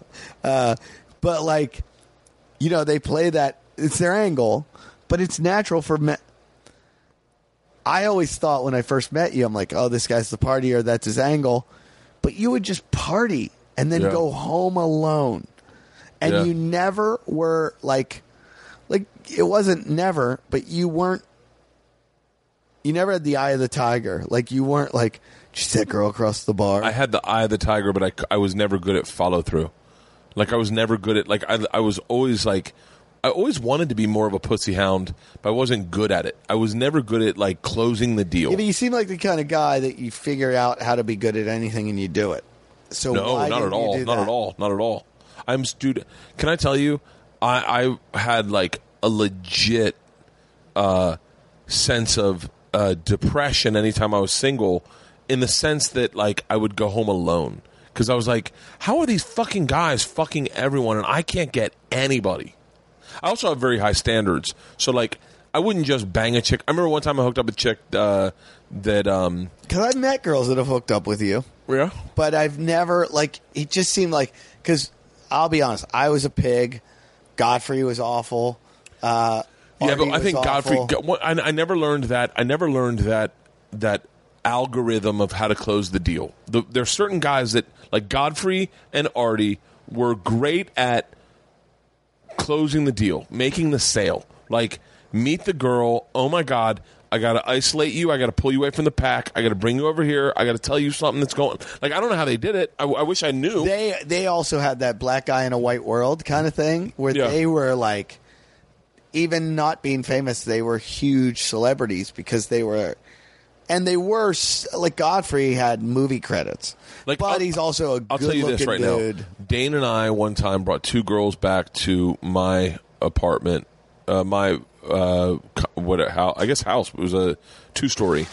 Where was this? Here in L.A. Oh, in L.A. I thought you. Was that the place up on the hill? No. This was before that, and it was across the street from Andy Dick's house on, well, I guess I shouldn't say where he lives. But he doesn't live there anymore. Maybe he does. I think his wife that lives there. He's been in trailers in Topanga. Okay. So I saw he's in Malibu at a halfway house. So not to make fun of you, Andy, because by the way, if you make fun of Andy on a podcast, he finds out about it. And no, I love Andy. Yeah. I love Andy Dick. Andy's an interesting fucking guy. Love him, and I'm not Andy. I talk about you a lot. I'm not making fun of you because I love you. Yeah, but he's probably in.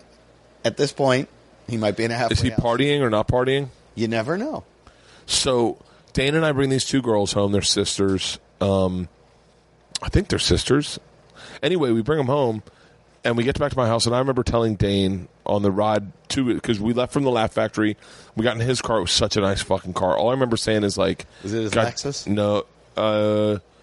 It was a Lexus truck. This is 2000... This is 99? Chappelle had a Lexus truck, too. I think that was a Barry thing. He probably had a cut. And so we get back. I shouldn't be telling this story technically. No wonder your show kills it right now. What? We're fucking talking about shit we should not. Oh, yeah. Oh, this is definitely... By the way, his social security number. So we get back to 206. We get back to this place. I get in bed with the girls, sitting with a beer. I remember telling Dane we got to pick up some beers, and Dane's like, I don't drink. I go, hey, no one fucks sober, Dane, except for you. And he was like, I don't drink. And I was like, just pick up a fucking 12-pack. And so we pick up a 12-pack. So, which, by the way, as much as I criticize Dane, makes him the fucking king of pussy. He fucks sober, dude. He fucks sober. That's what I'm going to say. He sober says, do you want me to wear a condom? Like, sober? I could never say that sober. I could be like, just raw dog it. Sober, I'd be like, can I drive you home? Dude, he gets in the room, and I'm in their bed, and they're in bed with me, and we're joking around. They had seen us do stand-up. I knew the girls, by the way, very well. And they'd seen us do stand-up. They loved Dane. And Dane just very casually takes his shirt off and starts, like, rubbing his chest, like, sexually. And they were like, what the fuck are you doing? And Dane was like, it's not going to happen? All right, goodbye. And just leaves. Genius. And I was like, what? And then I walked out. I followed him out. He was like, dude, I'm not sitting here and dicking around all night. Like, and he kept telling me, he's like, turn it off. Turn off the fucking act, bro. He was like, you're trying to make jokes, but we've already got them here. We've closed the fucking deal. Like, stop. So you didn't have the closing skills. I have no closing skills. I told you the time I hooked up with Maya. One time, even before I did comedy, I went home with some girl one night, and I just took off all my clothes and got in her bed. And she goes, what the fuck are you doing? Oh. And I'm like, come on, She's like, no. So I got dressed, I left, and she went to college with a friend of mine. Like 2 days later, I get a message. He's like, dude, I heard you took my friend home. And you got naked and got in her bed. And I go, yeah. I go, look, if she was going to get if it was going to happen, she would have gotten in bed with me. If it wasn't going to happen, I cut to the chase and I find out right away. I wish, dude, I had relationships where I was so bad at closing, I think they thought I was gay. Like, that I was like... Yeah, you could give off... I'm not going to lie to you. You could give off an air of that because you're like you had this skill. Like you could. If I always said this about you, I go, I love Bert one-on-one. Bert and I one-on-one is the greatest thing in the world. Bert and I in a room, I can't, because he's like an energy vampire. Like he sucks the exhausting. The whole room is eyes on Bert, and so it's like there's no one else. Like it's all about Bert.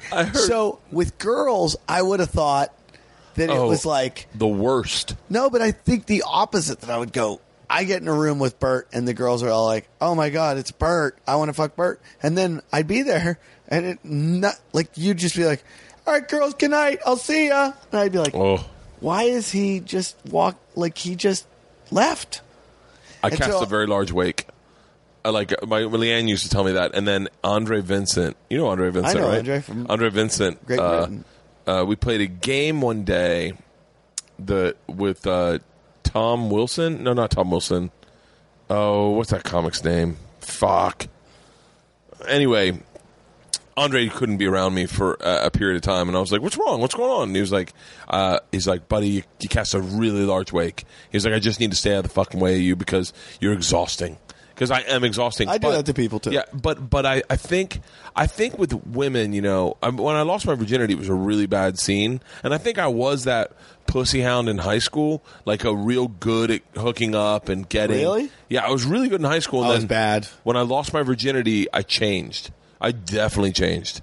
Like I actually Did it freak you out? Yeah, bad. Like in a really bad way. Me too, a little bit. My first time was with a girl. I've never admitted to any of my friends who it was because they all know her. Yeah. And it was like, look, she's a nice girl, but it was kind of embarrassing. But I just couldn't get any of the hot chicks in high school, and I was the dork, and I was the dork in the cool group. Oh no, my chick was the homecoming queen. So my college girlfriend was the homecoming queen. All the chicks I've ever dated have been hot, but when I lost my virginity, I laid in bed. It was probably the first time I really identified what a panic attack was. And I remember laying in bed going, what if she's pregnant? What if I have AIDS? What if I, and I was like, I'm not ready for all this shit, man. And I chose, celibacy is the wrong word, because I hooked up with chicks, but I chose not to fuck again, because I didn't want to ruin the relationship. I was like, I think I need to be more mature to do this. So tell me about it. I was like, I need to be more mature to do this, in order to, because like it really that first time really fucked me up. I had sex with her twice, and both times I couldn't help it. I wanted to have sex. I definitely wanted to fuck, but then after it was almost like doing cocaine. It really fucked me up, and then I didn't have sex again until college. Freshman year of college, I had sex with this girl Alex. And by the way, Mike Vecchione fucked her too. Isn't that crazy? and by the way, I think we were fucking her at the same time at one point. And so, isn't that crazy? But he wasn't into comedy. No, we just both drawn. That is crazy. Two moths drawn to the same fucking toxic flame. Yeah, no kidding. And then I stayed with her for 5 years. And so I never learned how to pick up chicks because I was like, with this chick. Yeah, I guess I never had skills. I tell the story, and I can't say his name, but I didn't have skills with girls. I was funny, and I could make girls laugh, but they were like, oh, he's the goofy idiot. Yeah. And I had a girlfriend all through college that was gorgeous, beautiful, and she was... Here, I'll show you a picture of the chick Mike Vecchione and I fucked.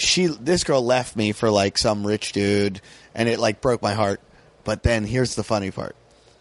My buddy, who's still a good friend of mine to this day, said to me, come pick me up. He was in summer school at college. He's like, come on, we're going to the beach for the weekend. Summer school. Oh, summer school. He's like, we're going to the beach for the weekend.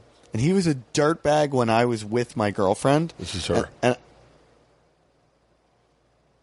this is the chick Mike Vecchione and I fucked.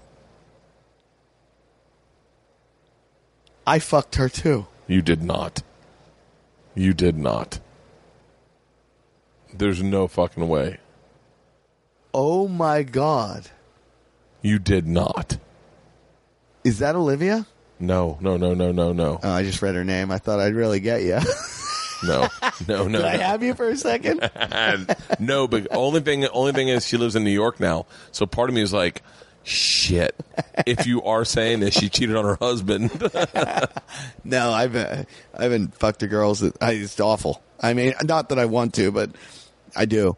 No, anyway. This dude took me to the beach, and he was just like, I always thought he was a piece of shit because he was always like a dirtbag. And then now that I was out of a relationship, I was like, okay, so what's your secret? And this guy showed me the ropes. And it was like the first night I hung out with him, we like, just like girls. And he really, it was like a crash course. And this guy taught me how to like, just be like overly confident and bold and not care. And it was like going out with a good salesman. And he was like, look, you're going to have to fucking make 100 cold calls. You're going to get 10 calls back. Yeah. Of those 10, you're going to get one sale. That's how this guy was. He's like, go up to every girl in the bar, fucking start talking, and then you find, and sure enough, I was like, whew. And then once I learned how to do it, it was like a sexual addiction. And I can't wait for my divorce. I can't wait to do it with money and be like, half the money, I guess. Half. No, my wife. Well, this is how bad I was. My wife, I met her at a bowling alley. I'd seen her like 3 times before. Hit on her every time. Like, not hit on her, but tried to talk to her. And then we went to a bowling alley. What was she doing out here? Because she seems She's a writer. like, what? Writer, screenwriter. She seems so not L.A. She is not L.A. anymore. Man, she was so L.A. when I met her. I don't think she ever was L.A., but like she was definitely like, I think she had a friend that was very L.A., and so she just tagged along with a friend. And then my wife just wanted. I don't understand. I don't know. My wife's a really confusing fucking person. Like, she wants to do a podcast, but she only really wants to do a podcast not for like fame or anything, but just because she thinks she thinks it's cool to hang out with her friends and talk about real stuff. That's how my wife is, and that's what is. Part of me is like, why would you waste your time doing a podcast when no one's going to listen? And then it's like, dude, I did it for fucking 4 years. Right. But then part of me is like, why not? You take pictures of all your great moments. Why not record your greatest moments? Like, why not have a documentation of all your cool conversations you have with your friends? I feel like this. My mom's health is not good. I love my mom more than anything in the whole world. Yeah. And we went on like a kind of history of my mom's life for her birthday when she turned 80. Your mom's 80? 80, yeah. And we saw like where she lived, every house in Pittsburgh, all her schools and everything. And I was like, I want more. Yeah. I want more of my mom. I want to know, where did she meet her best friend? Where did she, like, I don't want to go into tears. Like, that's how much I love her. Yeah. And I'm like, I don't want my daughter to hear the shit that I've talked about, but will she want to? Like, there's moments of my day where I'm like, I want to know everything Izzy did today. Show me film on her, show me pictures. Dude, hold on. That's a really, like, so my dad, when I first moved to New York, How much would you love to see your dad in high school, your dad in college, your dad, like, with his buddies, the funny stories they had? I'd much rather watch that than any shit on reality TV. Dude, my dad, when I first moved to New York, my dad he mailed me photocopies of his dad's diary when he was in World War II. Oh, fucking amazing. My dad got his dad's diary when he was in World War II. And I think it was the majority of it was lost on me. I remember like little things I remember, and I don't like that. When he shaved, he'd put water in his helmet, and he'd have to break the ice because it would freeze so quick. He'd have to break the ice. That's a fucking line in a movie. And so, like, I mean, a scene. I'm sorry. Yeah. And I was just like, oh my God. And my dad, I mean, just fucking poured over that. Like, could not stop reading it. Yeah. And I was like, oh yeah. I look at this. I go, my daughters, when they're in college, will go. We'll probably be at a party somewhere, and Joey Diaz will come out somewhere. Like, someone will play Joey Diaz. Have you heard of this guy? Yeah. You know, or like maybe they'll play The Machine Story, or like maybe they'll play something about Joe Rogan. And then my daughters will go, I know Joe Rogan. Dad, yeah, I know. Wait, how do you know Joe Rogan? And they're like, oh my God.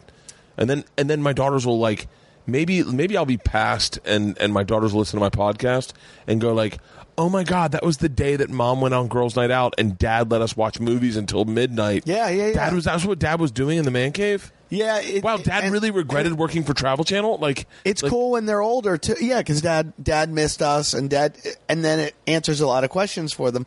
There's also stuff where Scott from Wadcast said to me one day, he goes, if you died right now, would you be proud of the book, like your book of material, and I was like, oh my God, I need to go do some real shit with my life. I got on the 5-year crunch, Bill Burr Louis program, where I was like, you know what, I'm doing it, every 16 months. I'm doing another special every 18 months, and I'm going to just keep doing that. And I'm But going to even that makes me go, like, and maybe it's 'cause my Catholicism, Catholic upbringing. I'm fucking drunk. My Catholic upbringing that I go. Even sometimes I think I'm saying profound shit or, it's insightful or whatever.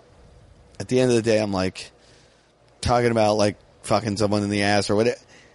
I made a documentary called America the Punchline, which is how the world perceived America. I remember seen that. through the eyes of stand-up comics all over the world. And I was like, this is like insightful. It's like, it's going to change people's opinions. And then I tried to redo one this year with Netflix and it kind of got fucked up. And that was like, I'll be proud of this. Like, my daughter will be like, Dad, my dad made, instead of like, oh yeah, my dad and his friends jerked off in bags. And guess who's weighed the most? Daddy! Like. that could have been me. Yeah. That was my brothers and sisters. So there's a lot of that. But I think I look back, I go, one of the coolest things I did, I wish I still had the energy to do it, I just don't, I did a vlog for like 30 episodes. I just did like a daily, like a bi-weekly vlog. And I think that was the truest representation of what our kids' life was like up until it started cannibalizing itself. Let me interrupt you. Do you feel like, because I feel like part of it is, and I'm not going to accuse you. I want you to answer honestly. Please accuse me. I think but I want to say because I feel the same way you do, is like, this is cool, but at the same time, don't you feel like, or is this just really narcissistic of me? Like, I am what they call a fuck. What kind of narcissist am I? Hang on, I'll text Leanne. Leanne will know. Yeah, because I ask questions all the time. I took a test to find out if I was. By the way, Donnell Rollins is texting my wife, my daughter, or my. This is my wife. Yeah. Oh, where's Christine Hassler? Who's it? It's my friend Christine. You're not. Oh my god, my hair's terrible. And then she just went unavailable. Hey, what kind of narcissist am I?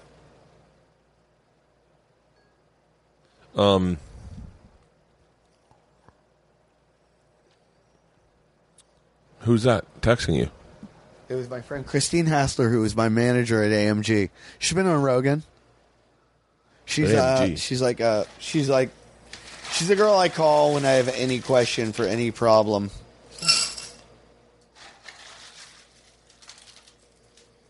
If any problem I have, and I can ask her, and she'll give me the most logical, like. I remember I dated a stripper for a while. Call her up and let's find out what's going on in my career. She goes like this. I call her and I go, oh, yeah. And she's like, what's going on? Oh, I'm dating this girl, blah, blah, blah. And she's really hot. What'd she do? She's a stripper. Oh, why are you sabotaging your career, Eddie? And I'm like, what? She's like, she's going to ruin you. And I'm like, no, she's not. She says, why do you not like yourself that you'll do that? And I'm like, what are you talking about? And she was so right. Is she still a manager? No, she got a TV show on TLC. What? Yeah. What's the name of her TV show? Here, we'll call her right now. We'll find out. She's asked me how the bus trip's going. We haven't left. We're going Wednesday. Are you answering her or me? Wait, here. Can I show you? This is me at the end of Doug Loves Movies. Doug, you're too far away. I love it. You just leave. You went the wrong way. Is that Jessie? Jessie May? I don't know her. She's fun. Oh, she's great. Jessie May Peluso. One more. Doug, now you're too far away. What? I don't know how he does it. Doug, you're too far away. I think it's a slow roll. In the camera, but not here in real life. We were all so high. It's one of those, like, you don't know you're high. That show makes me... I love Doug, and I love the show. Yeah. It makes me so uncomfortable. Like, I can't do it. Oh, I would only be concerned about it because I think I would make Doug uncomfortable. Because I've thought about doing it a few times, and I think I would annoy Doug. I feel like I can't be myself, and I get all quiet and weird because I'm like, that's judging getting high. me. It's getting high, and I'm not even high yet, and I'm still acting like that. Then I get like that. someone said something the other day at a party, and I was high, and I was like, you just ruined my fucking day. Why'd you have to say something like that? And then the next day I woke up and I was like, it was nothing. It was nuts. I mean, it's part of the reason I'm not a big pothead. I'm not a big pothead either. It's hard for me to smoke. We should probably curtail this podcast. I should put my daughters to sleep at some point. What time is it? It's at 8:40, and we've done 3 hours and 5 minutes. Wait, but there's two other things I want to get to. Fuck, there's something you were talking about. Next time you and I podcast, yeah, I want somebody taking notes, and then they're like, get back. That would be really great. Get back and answer this. Get back and answer this. Yeah. Why do you drink Tito's? Honestly, it's more of a OCD now because I lost 40 pounds drinking Tito's. Okay. Now, you are Mr. like trying to be healthy. You know this is the healthiest drink. You're the one that told me that. When I first lost a lot of weight, I got down to 200, I got down to 207 pounds, I think. And you were like, Bert, you need to drink, it's paleo, you drink tequila and soda water. Let me ask you, because I'm a big, I'm a weird kind of health freak. Do you really want to be like skinny, or do you know that like your funny lies where you are? This is your comfort. No. I'm actually, I wouldn't mind being skinny. I don't have a problem being skinny. You'd be like to be like skinny, like not 186 pounds. Okay, like a faggot like me. Yeah, like I wouldn't mind being. I wouldn't mind being like 205 pounds. The reason you won't be is because you just said I wouldn't mind. And I'm not going to be all fucking Tony Robbins about it. Yeah, but you obviously accurate. don't really want to because you go, I wouldn't mind. My thing is more right now. So initially for me, this is going to sound so silly. Can we get hookers around here? Yeah. Initially for me, it was about being at a weight limit where I could sit up in an inner tube and float a river. So I got so fat that I couldn't sit upright in a. I couldn't sit in an inner tube. You are the perfect level of like fun fat. Like, yeah, it's not a health problem. It's not like, look at that fat guy. It's like, yeah, I'm your average American. So then we did that weight loss challenge, me and Tom, and then I got down to 222 is what I weighed when I think on my final day of weigh-ins. Right now I'm 220. Because getting to your weight is all psychological. It has nothing to do with exercise and diet. It's all psychological. What do you mean? Well, like on The Biggest Loser, and I've fought with those guys on my show. That has nothing. Those people are obese. Has nothing to do with like their eating habits or it has to do with something to do with their psyche. So it's all about figuring out where you want to be. And like you just said to me, I wouldn't mind. Wouldn't mind you'll never get to. I don't really give a fuck though. Like I really genuinely don't give a fuck. Exactly. So you are where you want to be. I would like. I know I can maintain a weight. But where would you like to be? Where do you really want to be? I haven't put enough.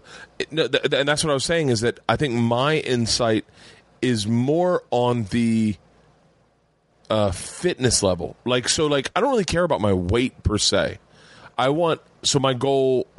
I said one time I could run a 7-minute mile, and so I blasted it out. I can run a 7-minute mile anytime. I think I was 265 when I said I could run a 7-minute mile.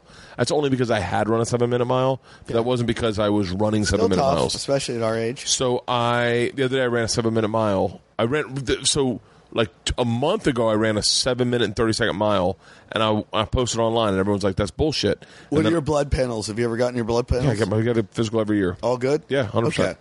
Then you obviously don't.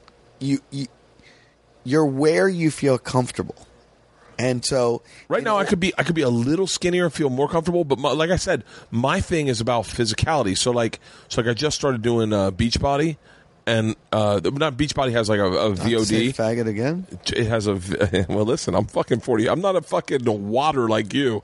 It's got this video on demand thing where you can get every fucking video they've ever put out, and you can do the workout with the guy in the room. Rogan was one that introduced me to that. Rogan had this guy. I don't know the guy's name. I downloaded the video. I paid like $10 for it, but it was a kettlebell workout. Yeah, well, Dude, that's insanity. I did I did this kettlebell workout with that Rogan. Love this guy.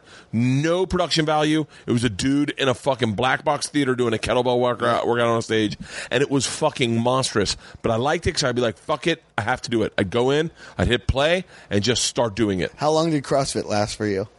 A couple months, and then what happened was, no, but I was throwing up so much. Here was my problem with CrossFit. Shout out to Carlos. Shout out to Diza Zamiro for the shout outs. Which gym were you going to? Right up on What's the name? I don't know the name of it. Was it Horsepower? No, guy Carlos was good. He's a cool dude, but they're all good guys. I mean, it's but just... what was happening was, here's the problem I had with it is if you're the instructor, I need you to call out the people that are cheating. Oh yeah. I can't be in a room where you let people cheat and get away with it. Because your ego... Judy just called. Your ego is going, fuck this guy, I have to beat this guy. Yeah, fuck, yeah. And so then I'm throwing up coffee every day. And then I got to the point where I was throwing up so much coffee that I was like, I'm going to get fucking throat cancer based on... Here's what you need to do. It's like yoga. You have to realize you're not in a competition with those people. No, I'm in a competition with all of them. I need to finish the fucking... I'm in competition with myself. That's what's making me sick to my stomach. Gotta stop. Or it'll kill you. All right, no. Judy just called and left a voicemail. Hey, what's up? Hey, I have. You're on my podcast. I just want to ask you a professional question. Okay. Okay. I'm sitting here with Eddie Ifft, and we're talking about. Hi, Judy. Eddie says hi. Cool. So, I got nothing back. So we're talking about how many successful comics there are in this country. What do you think the number is of successful comics? Meaning, like what do you think the total number is? They make over $100,000 a year. Successful comic. I mean, I would argue making over $100,000. Over $100,000. There's probably 100 of them. Really? So out of that 100, what do you think? What percentage is making over $1 million? Over $1 million probably drops it to probably 50%. No, even less than that. Probably like a third of them. Wow. Okay. We were saying there were 1,000 successful comics. Nah. Wow. I don't think so. It'd be interesting to try to make that list, but I don't think so. Yeah, that would be interesting. If you look at the Forbes top 10 earner list of stand-up comics, and that's based on touring, not on like TV or film. Yeah. So if you look at that, and there's 10 every year, that list doesn't change very often. And if you look at the drop-off after you get from that list to, like, let's say from 10 to 20 and 20 to 50, it's a pretty big drop-off. Really? Wow. Okay. So, Judy. All right, hang on. Eddie has a question. I'm at 680th right now. I'm trying to move up. All right. Well, that's all we needed. Well, we just wanted to... I couldn't pick up earlier because I was at dinner with friends again tonight, where all the husbands and wives were reciting everything there is to know about the machine, and Leanne, and the girls. Are you still in Colorado? Yes, we're still in Colorado. Okay. What part of Colorado? You are still the guy everybody's talking about here. Oh, I love you, dude. Well, enjoy your Colorado. I didn't realize. I thought you were at the beach. So enjoy the rest of your trip. Yeah, that doesn't make me sound like a jackass at all, does it? Tell Steve I said hi. I'll talk to you later. Well, Steve's right here. Steve, do you want to say hi to Bert on the air? Yeah. Put Steve on. Put Steve on real quick. Steve's been drinking, so let's make this short. So have we. No, I'm much more interesting after I've had a few. What's up, man? Steve, how many comics do you think are in this business that are making over $100,000? I'm not going to disagree with my wife. I'm not an idiot. Walk to the bathroom, Steve. Walk to the bathroom. I love you, Steve. All right. I'll talk to you guys later. Enjoy Colorado. All right. Cheers. See ya. I think that number's off. Like, I think they know their shit, but I think... Judy would know more than anyone, probably. There's so many, like, sort of has-beens that are still getting more money than I get. Like... Yeah, but that's only, like, a handful of people. Let's see if we can name. I get let's people see if we can name. I want to say this. people shit on me constantly. Like if I open up Twitter right now, there's people coming at me. And they just shit on me like I'm a total failure all the time. And I think to myself, like, I'm not rich, but I'm over that level. And they shit on me, and I'm like, I don't have to go to a cubicle. I don't have to wake up at 7 a.m. Why am I getting shit on? Like, why? I made it to this level. Let's do this. Let's name millionaire comics. Okay, this is so easy. Okay. That make $1 million a year? Over $1 million. As over $1 million. Okay. Gabriel Iglesias. Okay. All right, hold on. I should fucking get George in here to write a list down.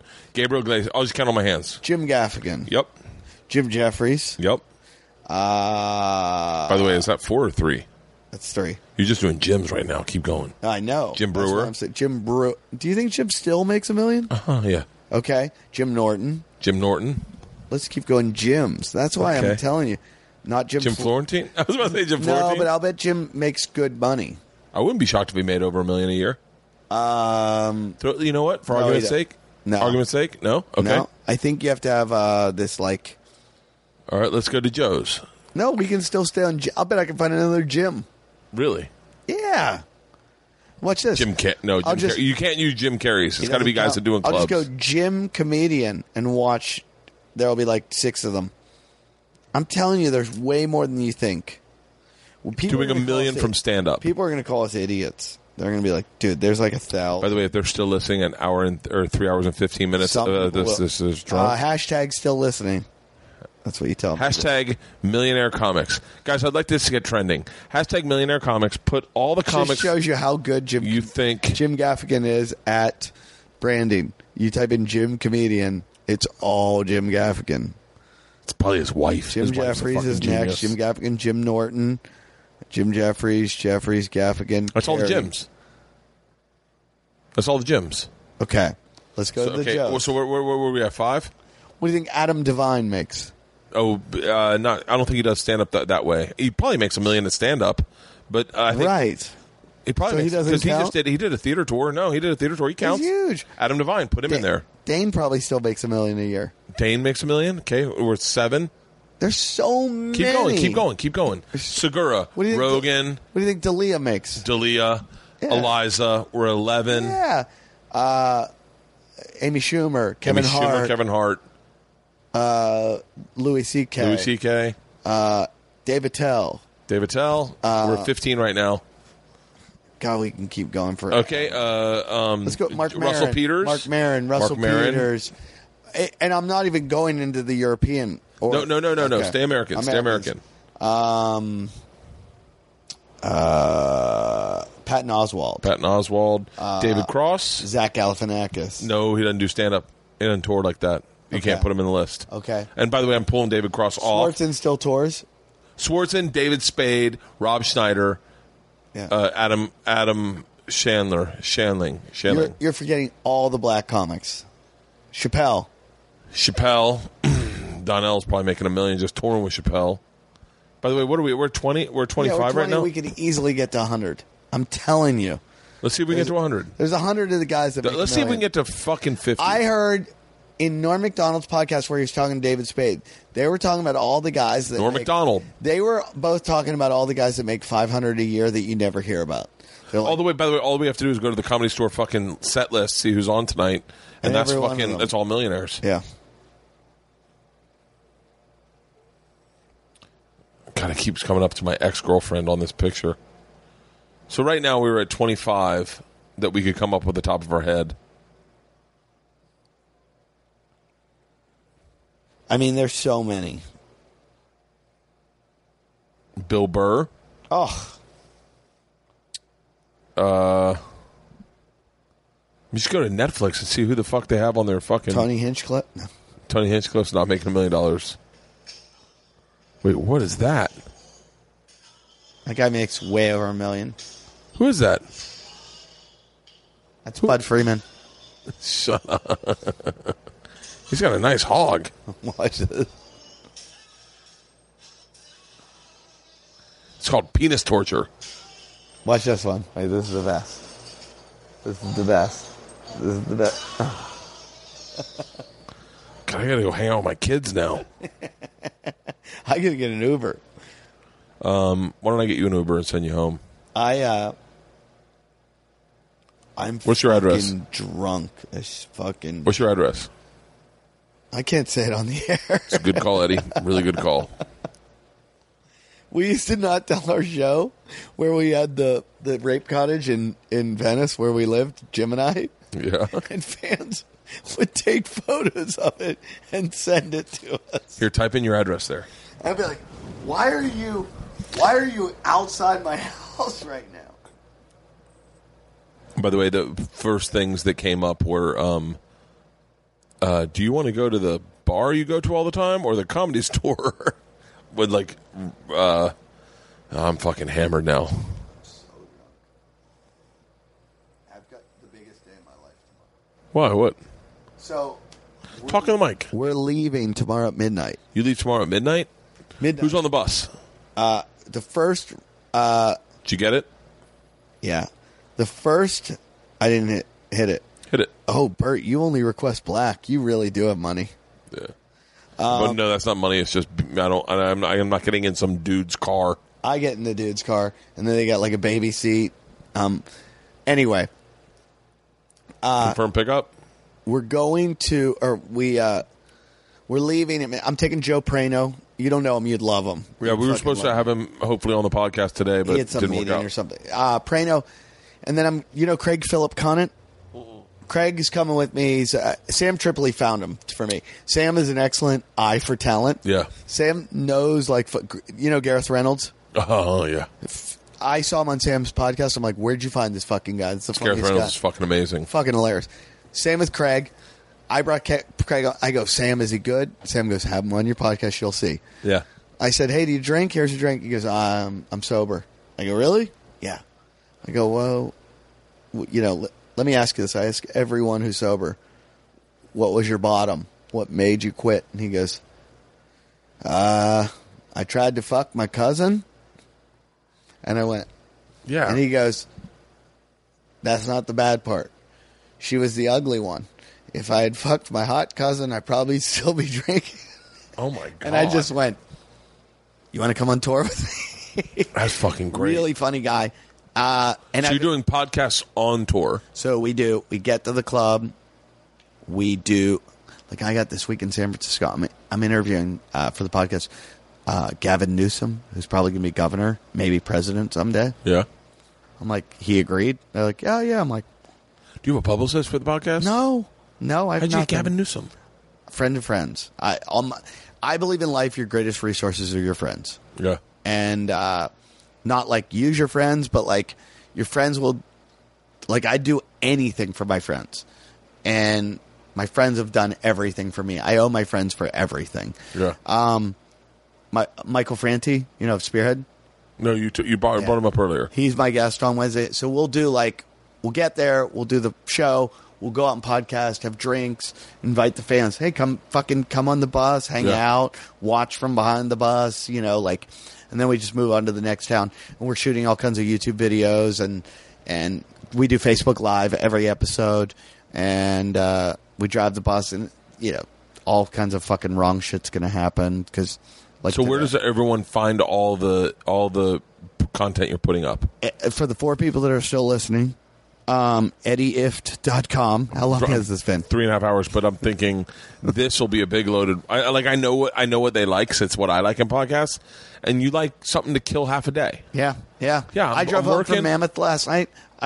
Rogan ended on me. I was like, motherfucker, I need more. And left, right, and center died on me. Moshe and Natasha did Rogan, and they did like an hour and a half. And I wanted to text Moshe and go like, I gotta listen to that one. It's really good. You're gonna really love it because it was fantastic. But I was a little frustrated with Natasha. By the way, she did the same thing to my podcast, but not in a bad way. I don't know, no hate on Natasha. She's very busy, so she didn't have a podcast schedule where she can do 3 hours somewhere. Right. She's got a fucking TV show in production. Yep. She's got like development and stuff, and she's writing on stuff. She's doing stand up. But Moshe, I was like, part of me was like, Moshe, just stay there and just fucking keep podcasting with jokes. It was so good. Moshe's great, but he's already been on with Joe, where it was great. And I love Moshe. I met him in Australia, and we hung out. He's great, and we had the best time. And I always thought he was funny and great. And then I heard him on Joe's podcast, and I was like, oh, he has different conversations with them than he does with me. Like, he's been on my podcast. Like, he obviously doesn't think of me as an intellectual because I didn't realize how smart he is. He's a fucking really bright guy. Yeah. And I was like, oh, he dumbed it down for me. I think he's fucking phenomenal. I really enjoy Moshe. Great. I think, by the way, I'll say this, and I'm sure he won't disagree with me, but I think Natasha's fucking funnier. Oh. Like, Natasha, she is so funny when you listen to her talk to Joe about MMA, and like, it's not an act. She really doesn't fucking know or care. It's like if you talk to me about fashion. Someone talked to me about hockey one time. I didn't know who Mark Messier was, and I was like, yeah, man, I don't know that shit. I'm sorry. I made fun of Mark Messier on a show in Stand Up New York one time. He was in the audience, and I said that he gets more pussy than any guy I've ever seen. I go out to the bar to get a drink. He walks out and goes, can I buy you a drink? I go, oh, I get them free. Let me get you one. He goes, no, I want to buy you a drink. I'm like, buys me a drink. I'm like, all right. And he goes, hey, do me a favor. I don't know what you just did up there on stage, but I'm on a date. And if you could kind of say you were fucking around, it would. I was like, oh, dude. And I realized, I was like, I'm a fucking asshole. Because all I said was, I was in a night. I go, Mark Messier's here. Holy shit. I was like, I was in a nightclub one night, and I would go, you should see the pussy this guy. That guy never wears a condom. Yeah. I mean, he's fucking raw dogging it. And he walked me out to the bar, was like, you're going to say this, and you're going to say this. And I was like, yeah. But I'm like you. I don't know. I think fine. All right, your car's here. Let's wrap this up. You know who's at my show last night? Ray Allen and Marcus Allen. And they said, do not make a joke because of the celebrity golf tournament in Tahoe. Oh, yeah. No jokes about any of the celebrities. Beating up women. Well, I mean, fucking OJ's. I also want you know, this is Clooney's tequila. I have that in my, a bottle of that. Drink every bit of it. It's fucking phenomenal. For real? Ridiculous. All right. They sold it for $1 billion.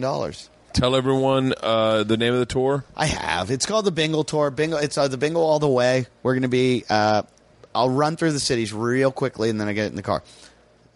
Starting Wednesday, San Jose, Eugene, Oregon, Seattle, Washington, Spokane, Washington, Boise, Idaho, Denver, Colorado, Lincoln, Nebraska, Minneapolis, St. Paul, Chicago, Illinois, Madison, Wisconsin, Iowa City, Dubuque, Iowa, Field of Dreams. That's where it is. Yeah. And then we're coming back. There might be more dates on the end, but everything's at eddieif.com. Come out. And, you know, I don't know. This has been awesome. This has been great, man. Best podcast I've done in so fucking long. It's good because it's real and it's 3.5 hours because it was a good conversation, man. Yeah, I gave up after a while of, like, you know, you like all your inhibition. I'm fucked up. All right, let's get you in the car, send you back to Malibu. I love you, man. Thank you. Love you too, Bert.